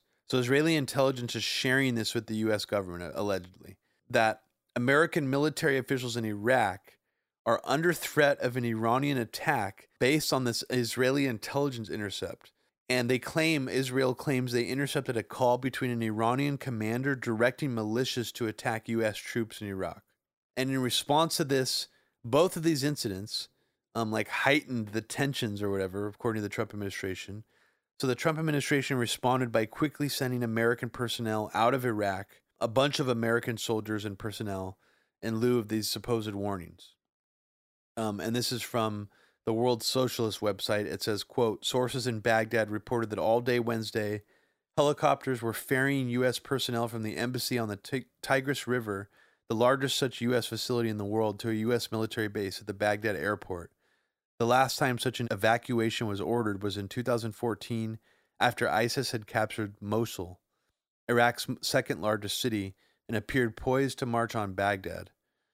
And so these were the two different incidents that apparently escalated this to the point where the Trump administration sent attack carriers led by the USS Lincoln into the Arabian Sea as a show of force to Iran. And pulling out all these people obviously is like a big deal. It's not something just, to be taken lightly. So why are they doing this? Is any of this based on credible information? It just seems awfully convenient that this is all happening sort of at once.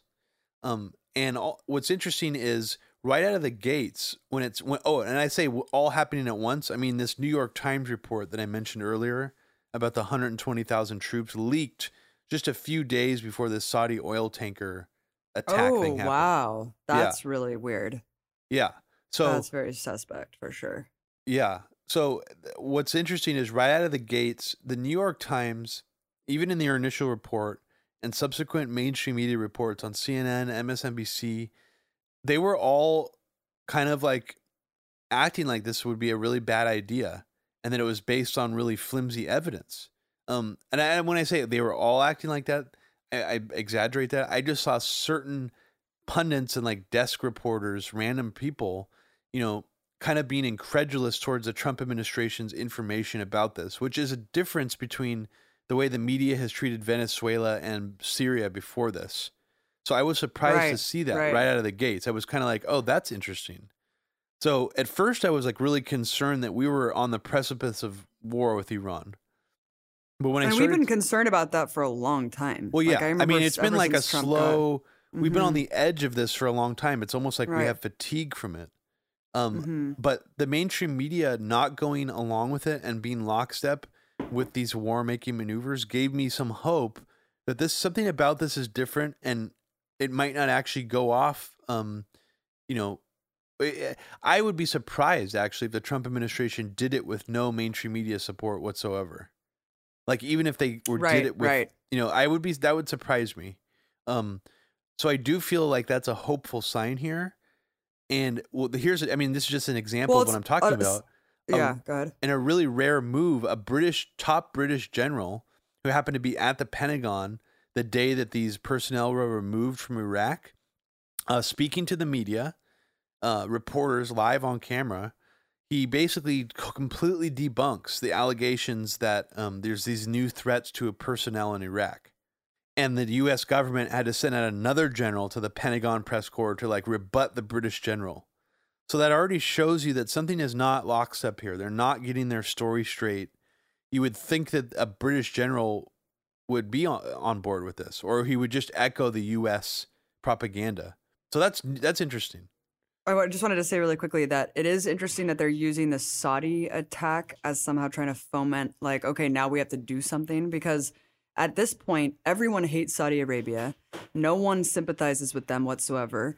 And also, like, the establishment press is, like, very up in arms about the Khashoggi dismemberment in the embassy and, like, Trump's non-response to that and stuff. So I find it odd that this provocation would be centered around an attack on this Saudi tanker, because it's like, who gives a fuck? Like, would anyone really even care? And, like, how would you rationalize reacting as from the U.S. military because of this? I feel like there would be no support at all, even within the political establishment. It'd be very hard to convince people to do that. It seems really sloppy and weird, doesn't it? That they're trying to use that as a provocation. I mean, like you said, first of all, who gives a flying fuck if Saudi oil tankers were, even if you're like the most conservative person ever, Right.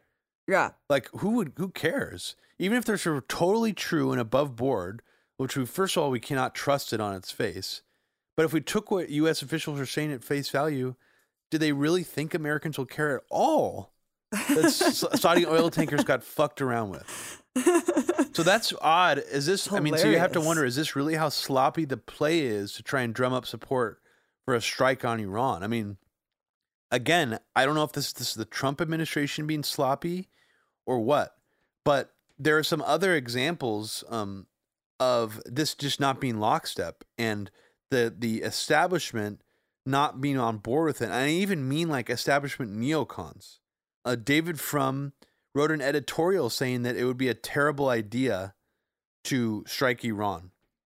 And in the editorial, it's the most arrogant, disgusting bullshit ever. I mean, he's a piece of shit monster who's basically saying that the difference between this and Iraq is that Iraq was justified, and there was a climate of understandable fear after 9/11. We can't let Saddam get weapons or all this, all this bullshit.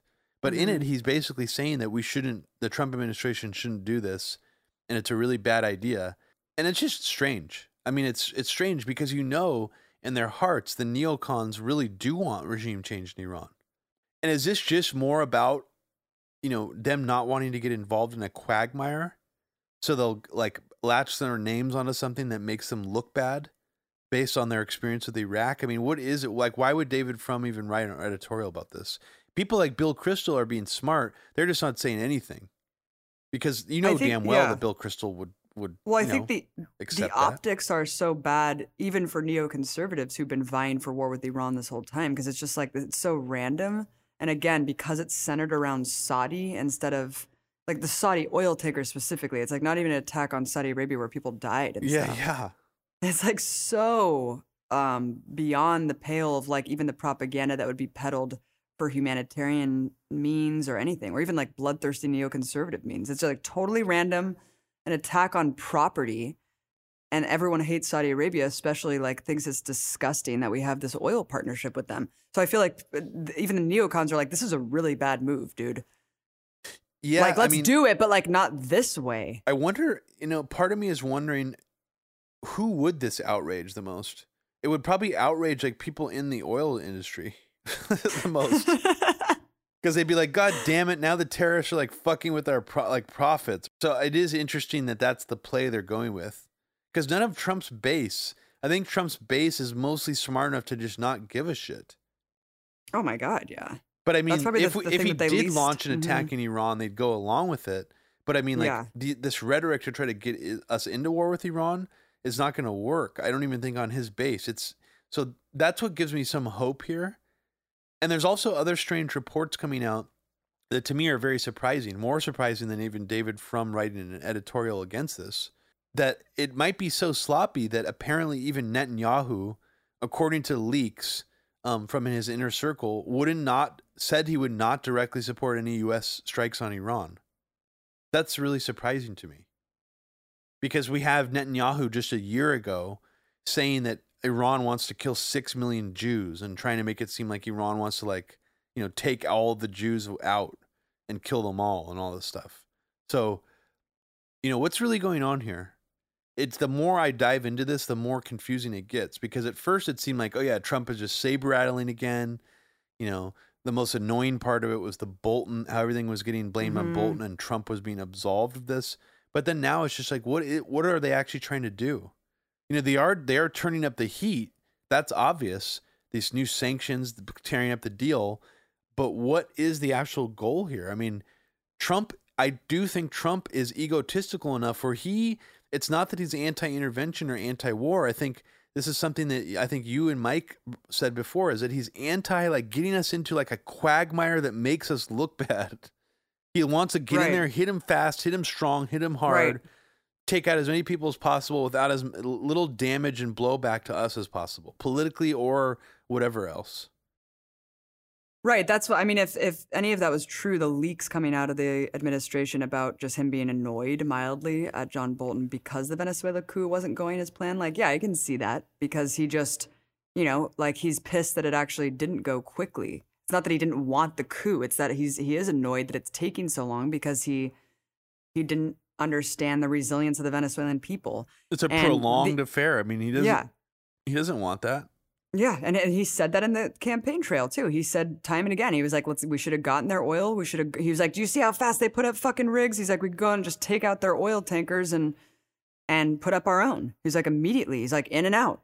I mean, it was clear that the only thing that he didn't like about the wars is that they were too long and that he thought that he could manage them better, just like he thought he could manage the Notre Dame fire by airlifting water and pouring it on the building, even though the French fire department was like, that would ruin the entire building. We obviously thought of that, you dumbass. So that's just what he thinks. He thinks that he can do something better than everyone else, and he doesn't understand how these things actually work, and like he doesn't assess the countries that he's trying to go to war with properly. Well, but it's I mean, wildly inconsistent. I mean, he also blames Obama for pulling out the troops from Iraq and creating ISIS. Oh yeah, no, of course. And on the same time, because at the same time, he's totally fine with us still being in Iraq, even though it's like second in command of the longest war ever. But I mean, the sanctions on Iran, he's upping those like every couple months too. Genocidal sanctions that have killed 40,000 Venezuelans since August of 2017.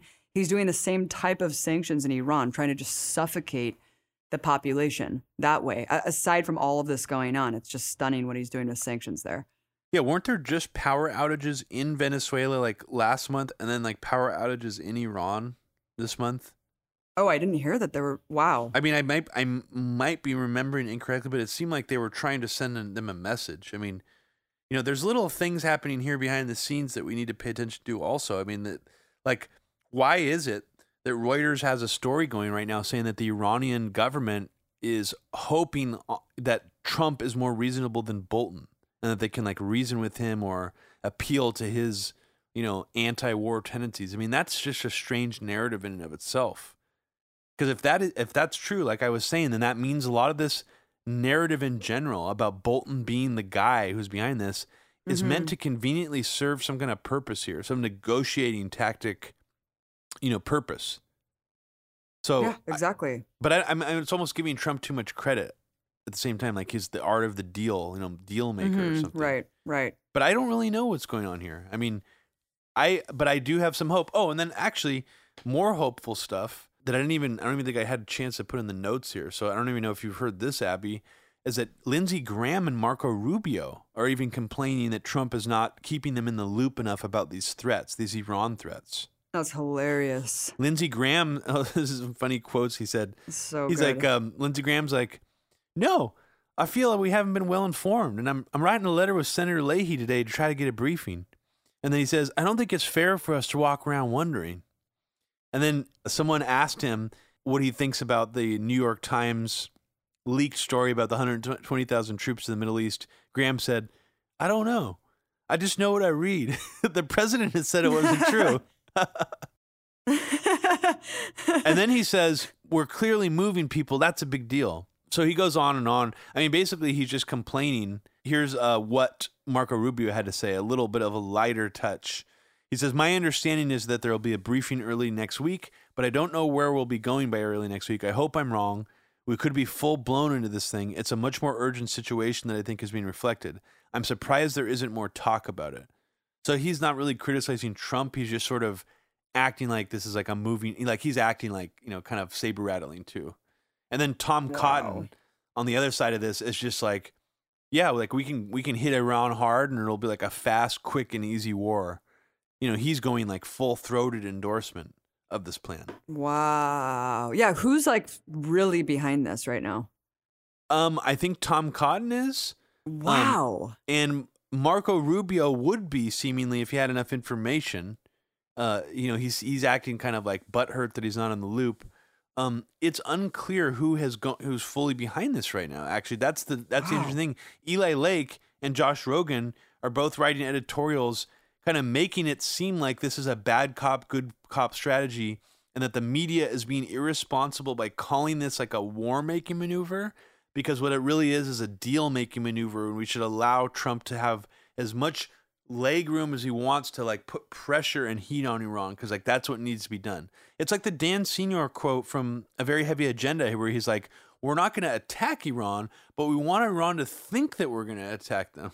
Like, that's the whole mentality. So in a way, this is sort of like a neocon strategic prism to look through.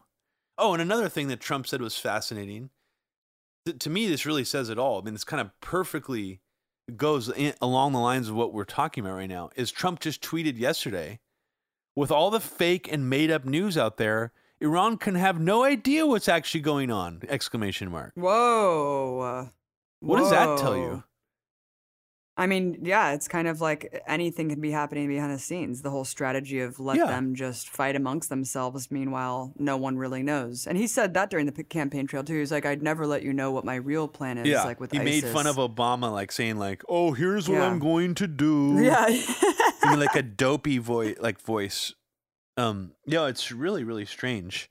And it makes me wonder now if Trump realizes that it's not just to deflect criticism against him, the power of using that, oh, that's fake news, as a deflection.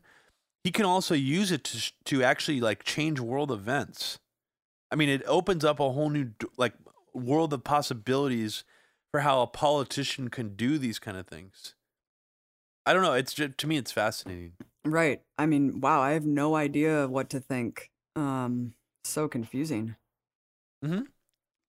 And also, I mean, to the mainstream media's credit, for some reason, maybe because, as you said, this is based off of a Saudi oil tanker getting attacked, which we also have to question. Why did the media turn against Saudi Arabia so quickly? I mean, was it just the Khashoggi thing alone that caused them to do it? I don't know. I still question that. And I still question this. Like, why are they so against this? Well, I think it's the same reason why they don't like the good people on both sides thing, is because they're like, well, first of all, Khashoggi was one of them. Like, he was a Washington Post journalist, and so it hit them close to home. But then they also just wanted some pretend rhetoric that at least pretended like, okay, we're gonna just say that we're pissed. And like the fact that Trump didn't even give them that, like, he didn't care at all. I think they just really, really are pissed about that alone. Like, you know, even if the policy didn't change, they just wanted something to just make it seem like Trump gave a shit about the fact that a Washington Post journalist got dismembered in an embassy. Yeah, I mean, that whole thing is still fascinating to me. And just a total side note, but I think this is worth mentioning. People should go check out Sebastian Gorka's most recent appearance on C-SPAN, where he does he takes calls. I was really surprised by how clever he sounded during this interview. I mean, just this C-SPAN appearance, where he got calls from people actually asking why Trump claims to be an anti-interventionist when he's trying to do a coup in Venezuela. And what I was surprised by is Sebastian Gorka had all these like stock responses where he was actually stealing rhetoric from the anti-imperialist left to argue and like concern troll people. And I was like really surprised by it because I never heard anybody in the Trump administration talk this way. And he kept using this phrase, the fake news industrial complex. What? Yeah. And I was like, wow, that's really interesting. That is so nuts. Yeah. And then he went on to talk about how Khashoggi's murder, he basically made it seem like Khashoggi was part of the Muslim Brotherhood and was like part of a Muslim Brotherhood conspiracy. And that's why it wasn't that big of a deal that he was murdered.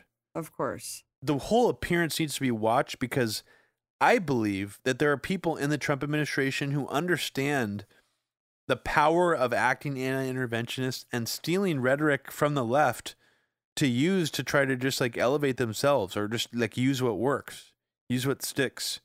Yeah. And I think this Sebastian Gorka interview was interesting for that reason. I mean, I wouldn't be surprised if he's still advising the Trump administration. Well, yeah, I mean, they're smart in the sense that they know that pandering to anti-interventionism is popular. Like, it's something that works. Bannon understood that totally well too. Yeah. Dude, exactly. And that's why Trump used the rhetoric during the campaign trail. It's like, of course, people don't, if you're going to just question any average American on the street, like, no one's going to agree that we have a military this big, that we're squandering all our resources, that we're allies with people like Saudi Arabia. So it's like that rhetoric definitely works and they know how to use it to their advantage for sure. They're just smart operators in that sense. Absolutely. I've come away from this just not understanding what the Trump administration's play here is. Yeah. I mean, maybe Trump wants another photo op. You know, maybe he wants a photo op with the Iranian president, shaking hands with him again. I mean, I don't know. Maybe he is going to try to do his own deal, you know, just because he didn't like Obama. I mean, I don't know. I wouldn't put anything past Trump in terms of wanting to do a military strike, but it would surprise me if he did something irresponsible enough to get us involved in like any kind of quagmire with Iran, because it'll just blow up in his face. This is why the sanctions matter, though, so much, because they really are war. And when you're killing tens of thousands of people with sanctions like this, like, it's just a matter of time before an altercation happens, before there's some sort of provocation that you can rationalize military intervention. Well, yeah, that's what he's doing. We've already right now. seen That's the what Trump he's been doing. administration has already cleverly tried to set the pieces in motion, do that. The caravan. I mean, come on. And even just saying that like when Maduro said American diplomats need to leave and Trump rebutted with, no, they're staying. You know, that was an attempt to get to start a violent provocation. That's all they would have needed. If Maduro's forces came in and arrested American diplomats in Venezuela, man, that's it. That's all they need. Right. You kidding me? Exactly. That video footage, that's fucking outrageous. Right. And why do you think they just invaded the Venezuela embassy here? Is because they know that there is just one more step to something happening to the diplomats that are stationed there. Well, that's what the whole time when I was paying attention, that I was actually worried that there was going to be some kind of violence done in DC. I mean, right. That's like classic deep state CIA style activity. I mean, that like when they bombed, what's his face? Oh yeah. The Chilean. Yeah. Like on Embassy Row, car bombing. Guy was dismembered on the ground in fucking Washington, D.C., like in broad daylight. Just wanted to add a quick little update here about the news we've been giving you about the build-up towards potential war with Iran. My assessment at first was a little more hopeful than it is now. So I just wanted to make sure before this podcast went out that I didn't sound like I was downplaying the possibility of this based on these recent events, recent developments that have happened. And I'm just going to go into a little bit some of these recent events and how they are turning the tide of not just the way the media is talking about it, but also the way that other Republicans are talking about it. That consensus that wasn't there when we had recorded the episode seems to be forming quite quickly. And I'll explain. So there was one incident that I forgot to mention that was reported on May 16th that Saudi Arabia blamed Iran for a drone strike attack on an oil pipeline. So the Saudi Arabian government claims that Iran launched a drone strike that shut down a key oil pipeline inside Saudi Arabia. It's not actually made clear in this report what pipeline this was. A Saudi newspaper that's close to the kingdom said that we should launch surgical strikes on Iran, meaning the United States should.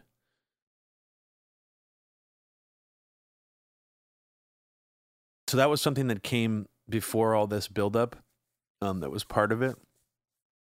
Again, they seem to be thinking that generating outrage over Saudi's oil resources being attacked would somehow make anybody want to attack Iran. The only people that would be outraged enough to want to attack Iran based on that are people in the oil industry, people invested in oil companies. But just yesterday, seemingly the provocation that we were fearing would happen happened. U.S. authorities reported that a rocket strike almost hit a U.S. embassy in Iraq. And this is just quite convenient because the United States government already announced they were removing all this personnel from Iraq because of these looming threats from Iran. Seems awfully convenient to me. It's just strange, strangely convenient that this happened right after. No one actually got injured or killed. And according to Washington Examiner and a bunch of reports coming out right now that were actually previously skeptical about these threat warnings that the U.S. government was putting out about Iran are now not skeptical anymore, because now that this rocket apparently hit near a U.S. embassy in Iraq, they're all just moving ahead, moving along as if this is a real thing and that it has Iranian fingerprints on it. This is from the Washington Examiner from May 19th. It says, rocket fired at U.S. embassy in Iraq, the same model used by Iran. The rocket that exploded Sunday outside the U.S. Embassy in Baghdad is of a design trafficked by Iran and used by Middle Eastern terrorist groups. And I first saw this story with the headline of, didn't say Iran in it. It just used an obscure term that most people who are just peripherally following this wouldn't even know. And it was that the U.S. Embassy was almost hit by a Katyusha rocket. They already know that means it's an Iranian rocket. It's sort of like Novichok with Russia. It's like, oh my God, Novichok was used. It had to have been Russia. It's so specific and so convenient that it cannot be taken at face value. For all we know, somebody else launched this rocket, launched an Iranian rocket at the CS Embassy. And actually, did it even happen? I mean, that's the other thing that I'm unclear on. If nobody was injured or killed, what really happened here? There's reports coming from AP showing, a map about where the rocket apparently fell. And this is also something that happened that was reported in some news outlets a few days ago, but it wasn't really confirmed. I didn't see it reported by any big outlets until now. That now Associated Press is actually reporting that employees of, this is a quote from their article from the 19th, that employees of energy giant ExxonMobil have also begun evacuating from an oil field in the southern Iraqi province of Basra. On Sunday, Iraqi oil minister Tamir al-Gabdan said in a statement that he sent a letter to ExxonMobil asking for clarifications over the evacuation, saying the evacuation was because of political tensions in the region and not related to security. Now, at the same time this rocket strike apparently took place, pro-Iran militias, this is according to the Wall Street Journal, denounced the rocket strike near U.S. Embassy in Iraq. It says, hardline pro-Iran militias in Iraq denounced the late-night rocket strike near the U.S. Embassy in Baghdad, seeking to distance themselves from an attack that threatens to inflame tensions amid efforts to de-escalate a crisis between Washington and Tehran. Now, simply because of this alleged rocket attack, which we didn't even really know if it actually took place, the Iraqi foreign minister is claiming that it took place. The U.S. Embassy, the people there are saying that it was just an explosion. They're not calling it a rocket attack. They're not saying it was an Iranian rocket. This is all sort of being leaked through the media. So again, we have this interesting effect happen where when Trump somehow develops enough of a consensus, gets the blob enough on his page, the mainstream media starts to act as an instrument for his agenda, which is unusual because normally the mainstream media is just always trying to tear him down or take something he said and make him look like a monster because of it. And he is a monster a lot of the times because of what he says. But this is unusual. This is definitely a difference.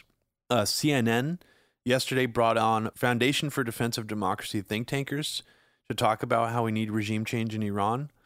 Fox News brought on Institute for the Study of War, the Kagan Family War think tank. They brought on General Jack Keane from the Institute for the Study of War, acting as if he has a line into Trump's inner circle and that he understands that this situation is, the plan is actually very clear that the Trump administration has. And he was sort of trying to downplay or reassure the Fox News interviewer that this wasn't rushed, that it was actually very clearly planned out. The Trump administration had a very solid plan here.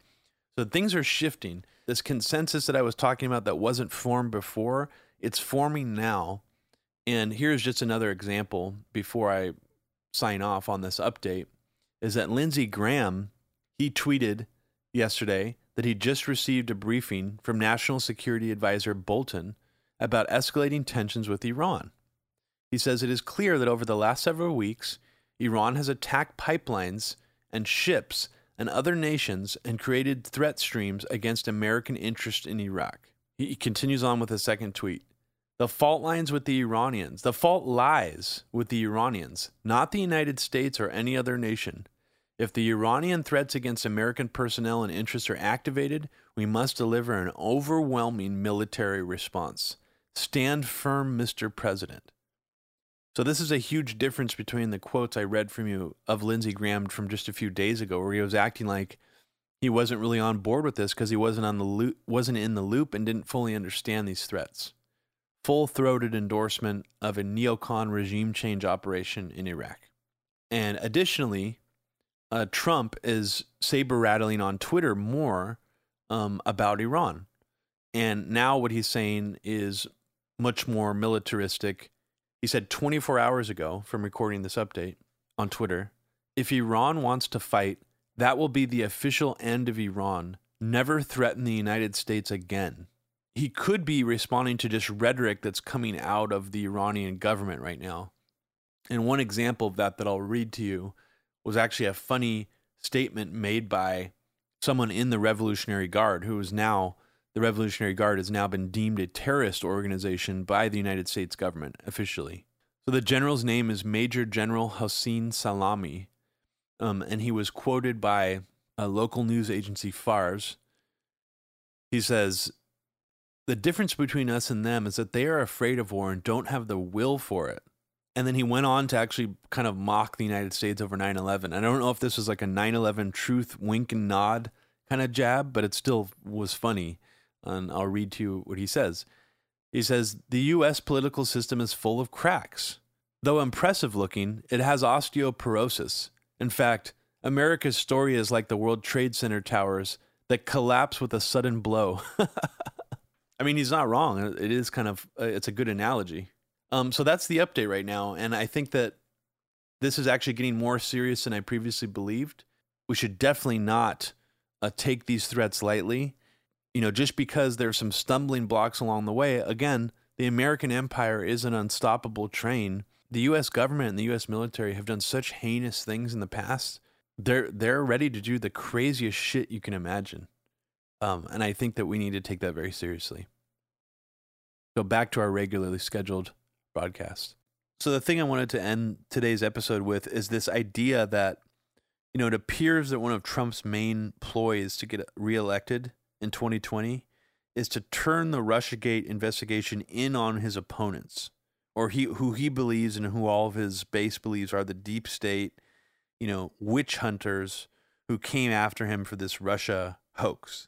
Now, there is a lot of validity to the idea that this was a witch hunt and that it was manufactured. We already know, you know, if you believe and put faith in Robert Mueller's investigation, he wasn't able to find any actual collusion or direct coordination between the Trump campaign and Russia or anything like that.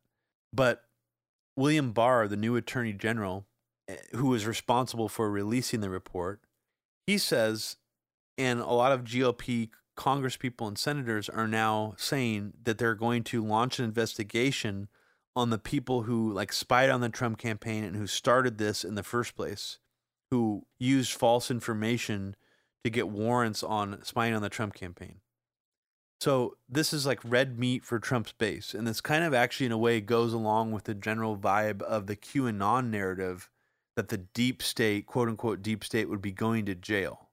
But what does this all really mean? I think it's inaccurate to say that these problems for Trump started as a partisan witch hunt. I do think it's accurate to say that in general, what happened to him was a witch hunt in terms of Russia.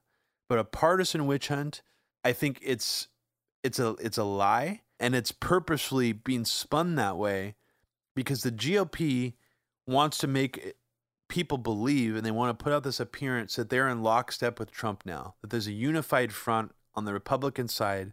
They don't want people to remember that it wasn't that long ago where they were actually trying to figure out a way to do a contested convention and to rob Trump of his nomination. That's all, for some reason, forgotten history now, because the GOP wants to appear as this, you know, unified front. Lindsey Graham is now best buds with Trump.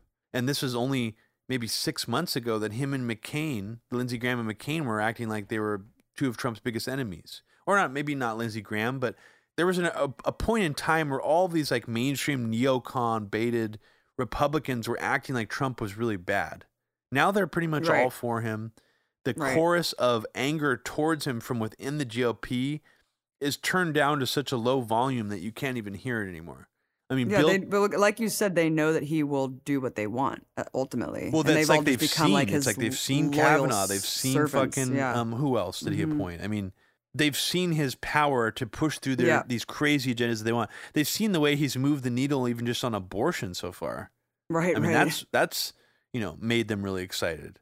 So. And they also know that they need him. Like I think, you know, like the party was in a big crisis before Trump won.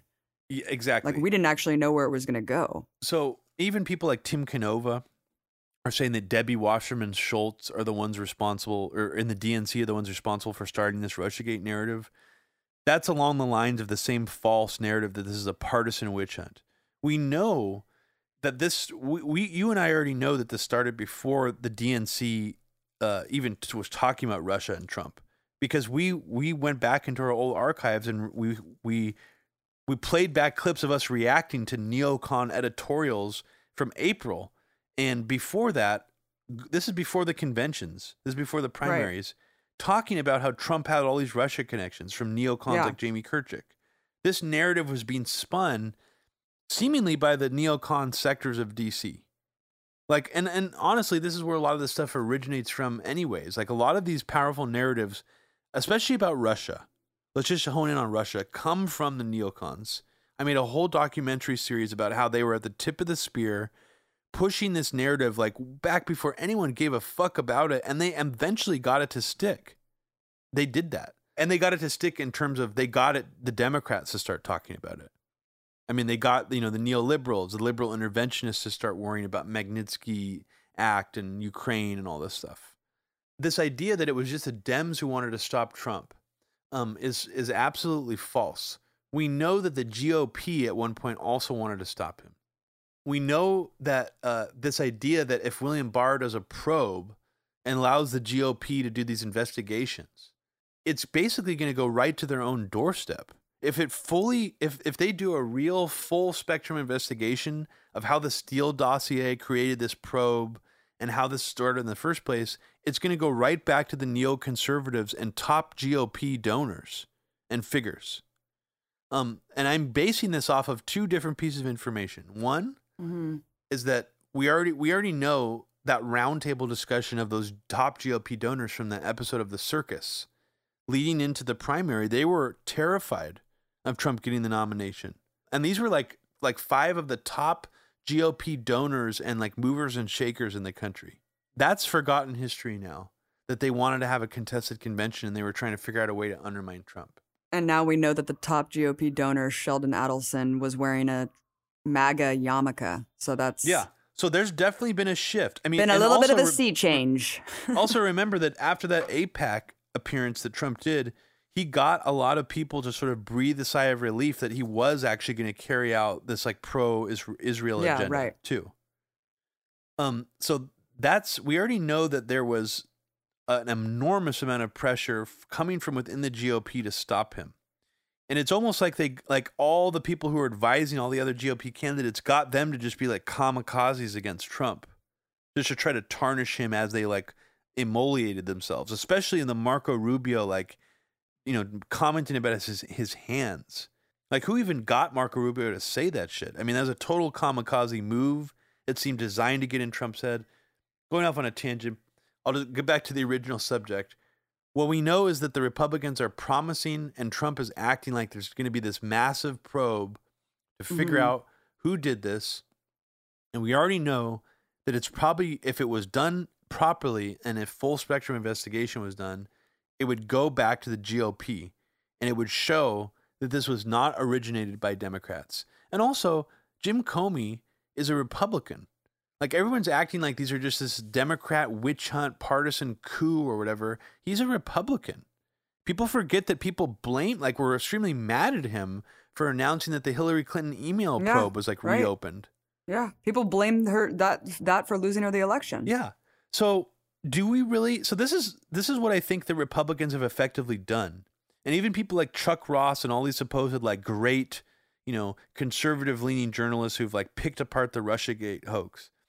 This is what I believe they've done is they've made people believe that this was all sort of directed by Obama and the Democrats coordinating with like the DNC to get people like Jim Comey and Peter Strzok and all these other people to believe this.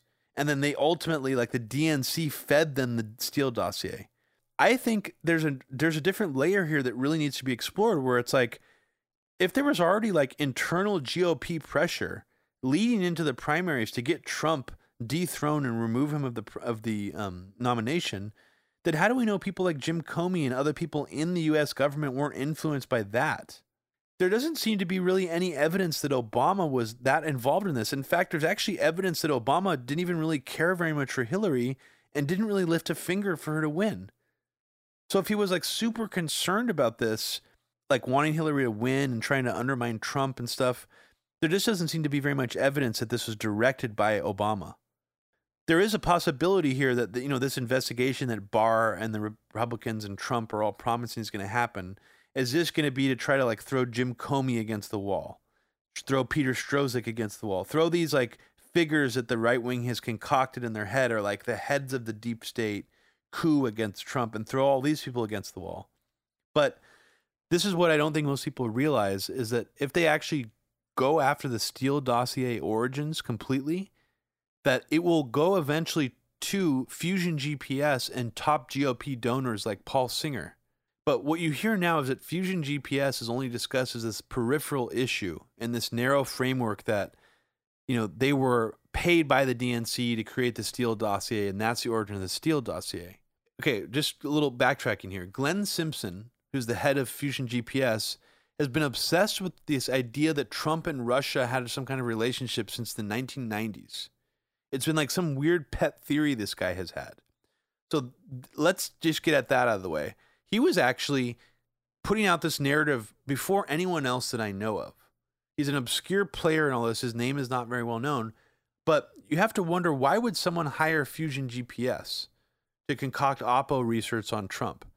Did they already know that Glenn Simpson had this theory concocted and that he could sort of flesh it out for them to use as talking points? That's a question worth asking. Because if he was one of the origins of this Trump-Russia idea in the first place since the 1990s, you know, you would think maybe someone might have hired him to flesh that idea out more and put it on paper and try to even hire an intelligence agent maybe to try to concoct stuff surrounding that theory. But you never see that question really being asked. And then also, there's this sort of absolving of the organization, Washington Free Beacon, a neoconservative outlet out of Washington, D.C., funded by Paul Singer. You never see them accused of having anything to do with the Steele dossier, even though they were the ones who hired Fusion GPS before the DNC started paying them. They basically, Glenn Simpson was in charge of the Oppo research for Trump. He was hired by the Washington Free Beacon, a neoconservative outlet. And then that project was eventually passed to the DNC under the same leadership of Glenn Simpson. But what's interesting is a lot of these outlets and conservatives have tried to spin it by saying that this has nothing to do with the Steele dossier. It was 100% the DNC's idea to do this. Hillary came up with it. But, I mean, just think about that for a second. How could that even be possible, that the DNC came up with that idea on their own to tell Glenn Simpson to go hire Chris Steele? I mean, it just seems unbelievable to me. And what seems more believable to me is that there were people in D.C. who knew about these little connections before, who knew about Glenn Simpson's little theory, who knew about Chris Steele already, and who essentially like were coordinating together to eventually create this memo, this dossier, and then have the DNC use it to weaponize it. Like, I mean, to me, that seems like a more likely scenario. I'm speculating, but I truly believe if this probe was able to conduct itself fully, it would encompass the entire political establishment. And all these Republicans will have to like face up to this lie that they've been telling, that this is a partisan witch hunt. So basically what I'm saying is ultimately this cannot actually move forward in a full spectrum way. It'll have to be a narrow investigation. It's going to be their own partisan witch hunt, basically. Right. I mean, that's just what it's going to be. That's why they can't really investigate Trump for anything, because they just implicate themselves every single time. That's why, yeah, it has to be a narrow partisan thing. And that's really, really fascinating, but not surprising. Yeah. Not surprising that this was really a bipartisan effort from the beginning, and that they never really intended to, you know, unearth the root of it. And, you know, if the rule of law were really in place in the first place, Trump would never have been able to serve since day one. And it's just fascinating that the liberals are still holding on to this notion that the Russiagate investigation, in whatever form it's taken now, will still somehow lead to the impeachment of Trump. Oh my God, yeah, because of obstruction. Yeah. Yeah, I mean, it's really sad. And we already saw Nancy Pelosi say that it wasn't going to happen, and now she's like, oh, maybe it'll happen now. Like, I mean, come on. They're never going to fucking impeach anybody. This is the same House Majority Leader who sat there and scowled at Dennis Kucinich while he bravely read his, like, 19 articles of impeachment for George W. Bush. The only guy with the balls to bother to do that. I mean, the Democrats, if you want to see a really disgusting display by the Democrats, go back and watch that video and you'll see a bunch of butthurt, bitchy Democrats acting mad at Dennis Kucinich for using the floor time to read these articles of impeachment. And they're walking out like shaking their head in anger at him doing this. These are Democrats. What a disgrace. People are monsters. What a goddamn disgrace. Yeah, I mean, let me just wrap up this Russiagate thing. I mean, I think, what we're going to find at the end of this is just more partisan nonsense. Trump is going to use this to generate red meat for his base to try to win in 2020. And unfortunately, he does have a point in the sense that this was sort of an unfair, concocted investigation that was probably originally started through shady, bizarre means that actually should be explored. Like how did this even get started? You know, because for you and me, we've been following this anti-Russian hysteria for so long that to us, Russiagate just seemed like the last stage of a growing propaganda campaign. It's almost like Trump stood in the firing line of like a giant, like moving beast that was like already just like trying to eat up all these different things in Washington, D.C. And that's the best, that's like the best case scenario. And I'm not absolving Trump of like conducting criminal activity or being totally corrupt. I'm just saying that I never, bought it, that he was coordinating with Russia in some way. I mean, the outcome of this is I think that just the Republicans are smart enough to know that they can't interview anybody from Washington Free Beacon, or if they do, they just have to softball them. And the Democrats, might actually be savvy enough where if they got a chance to question people from the Washington Free Beacon, they might ask them explicit details that might reveal things that will be unsavory for the GOP to hear. So that narrative has to stick, that the Washington Free Beacon is just completely independent of Trish Steele, had nothing to do with it, even though we know Glenn Simpson of Fusion GPS was like super obsessed with this Russia-Trump theory. Someone concocted this, obviously. It was not the Democrats by themselves. Obviously, they use it and weaponize it against Trump later on, but I believe it was done from like think tank policy wonk people and neocons and even like intelligence people, retired or even current. Who knows? It's not a deep state coup. It's almost more interesting than that in a weird way. I don't even know. I mean, well, that's why Media Roots Radio is different, because we've been covering what Trump has actually been doing instead of getting wrapped up into this partisan nonsense, this tribalistic Russiagate fervor that's hijacked the entire dialogue and has everyone just thinking that this is how Trump's going to be pushed out of power. So keep listening to Media Roots Radio. We will keep covering what's really happening and also telling the movement's perspective, because that's what we need. We need a actual renaissance. We need a resurgence of like an actual political movement in the streets fighting the crux of these policies, because we know that they're continuous despite who's president. And we know that Biden, if he does win, he's going to be pushing the same exact policies, just with a smiley face. And we won't see the same like neo-Nazi resurgence maybe that we have been, but like it's not going to stop. Keep listening to Media Roots Radio, guys, because we're one of the only ones kind of, parsing through this in the correct way, I think. And I hope to keep doing it. And with your support, we will keep doing it. So patreon.com/Media Roots Radio. Yeah, thanks for all your support, guys. And we're trying to run a little goal right now on our Patreon where we would like to be able to provide detailed show notes for every episode with hyperlinks and stuff like that. When we reach our goal of 500 subscribers, we're going to start doing that. So yeah, and there's some exclusive content on there too. We're going to be doing more patron only content, but there'll still be a lot of free content for everybody. Thanks, guys.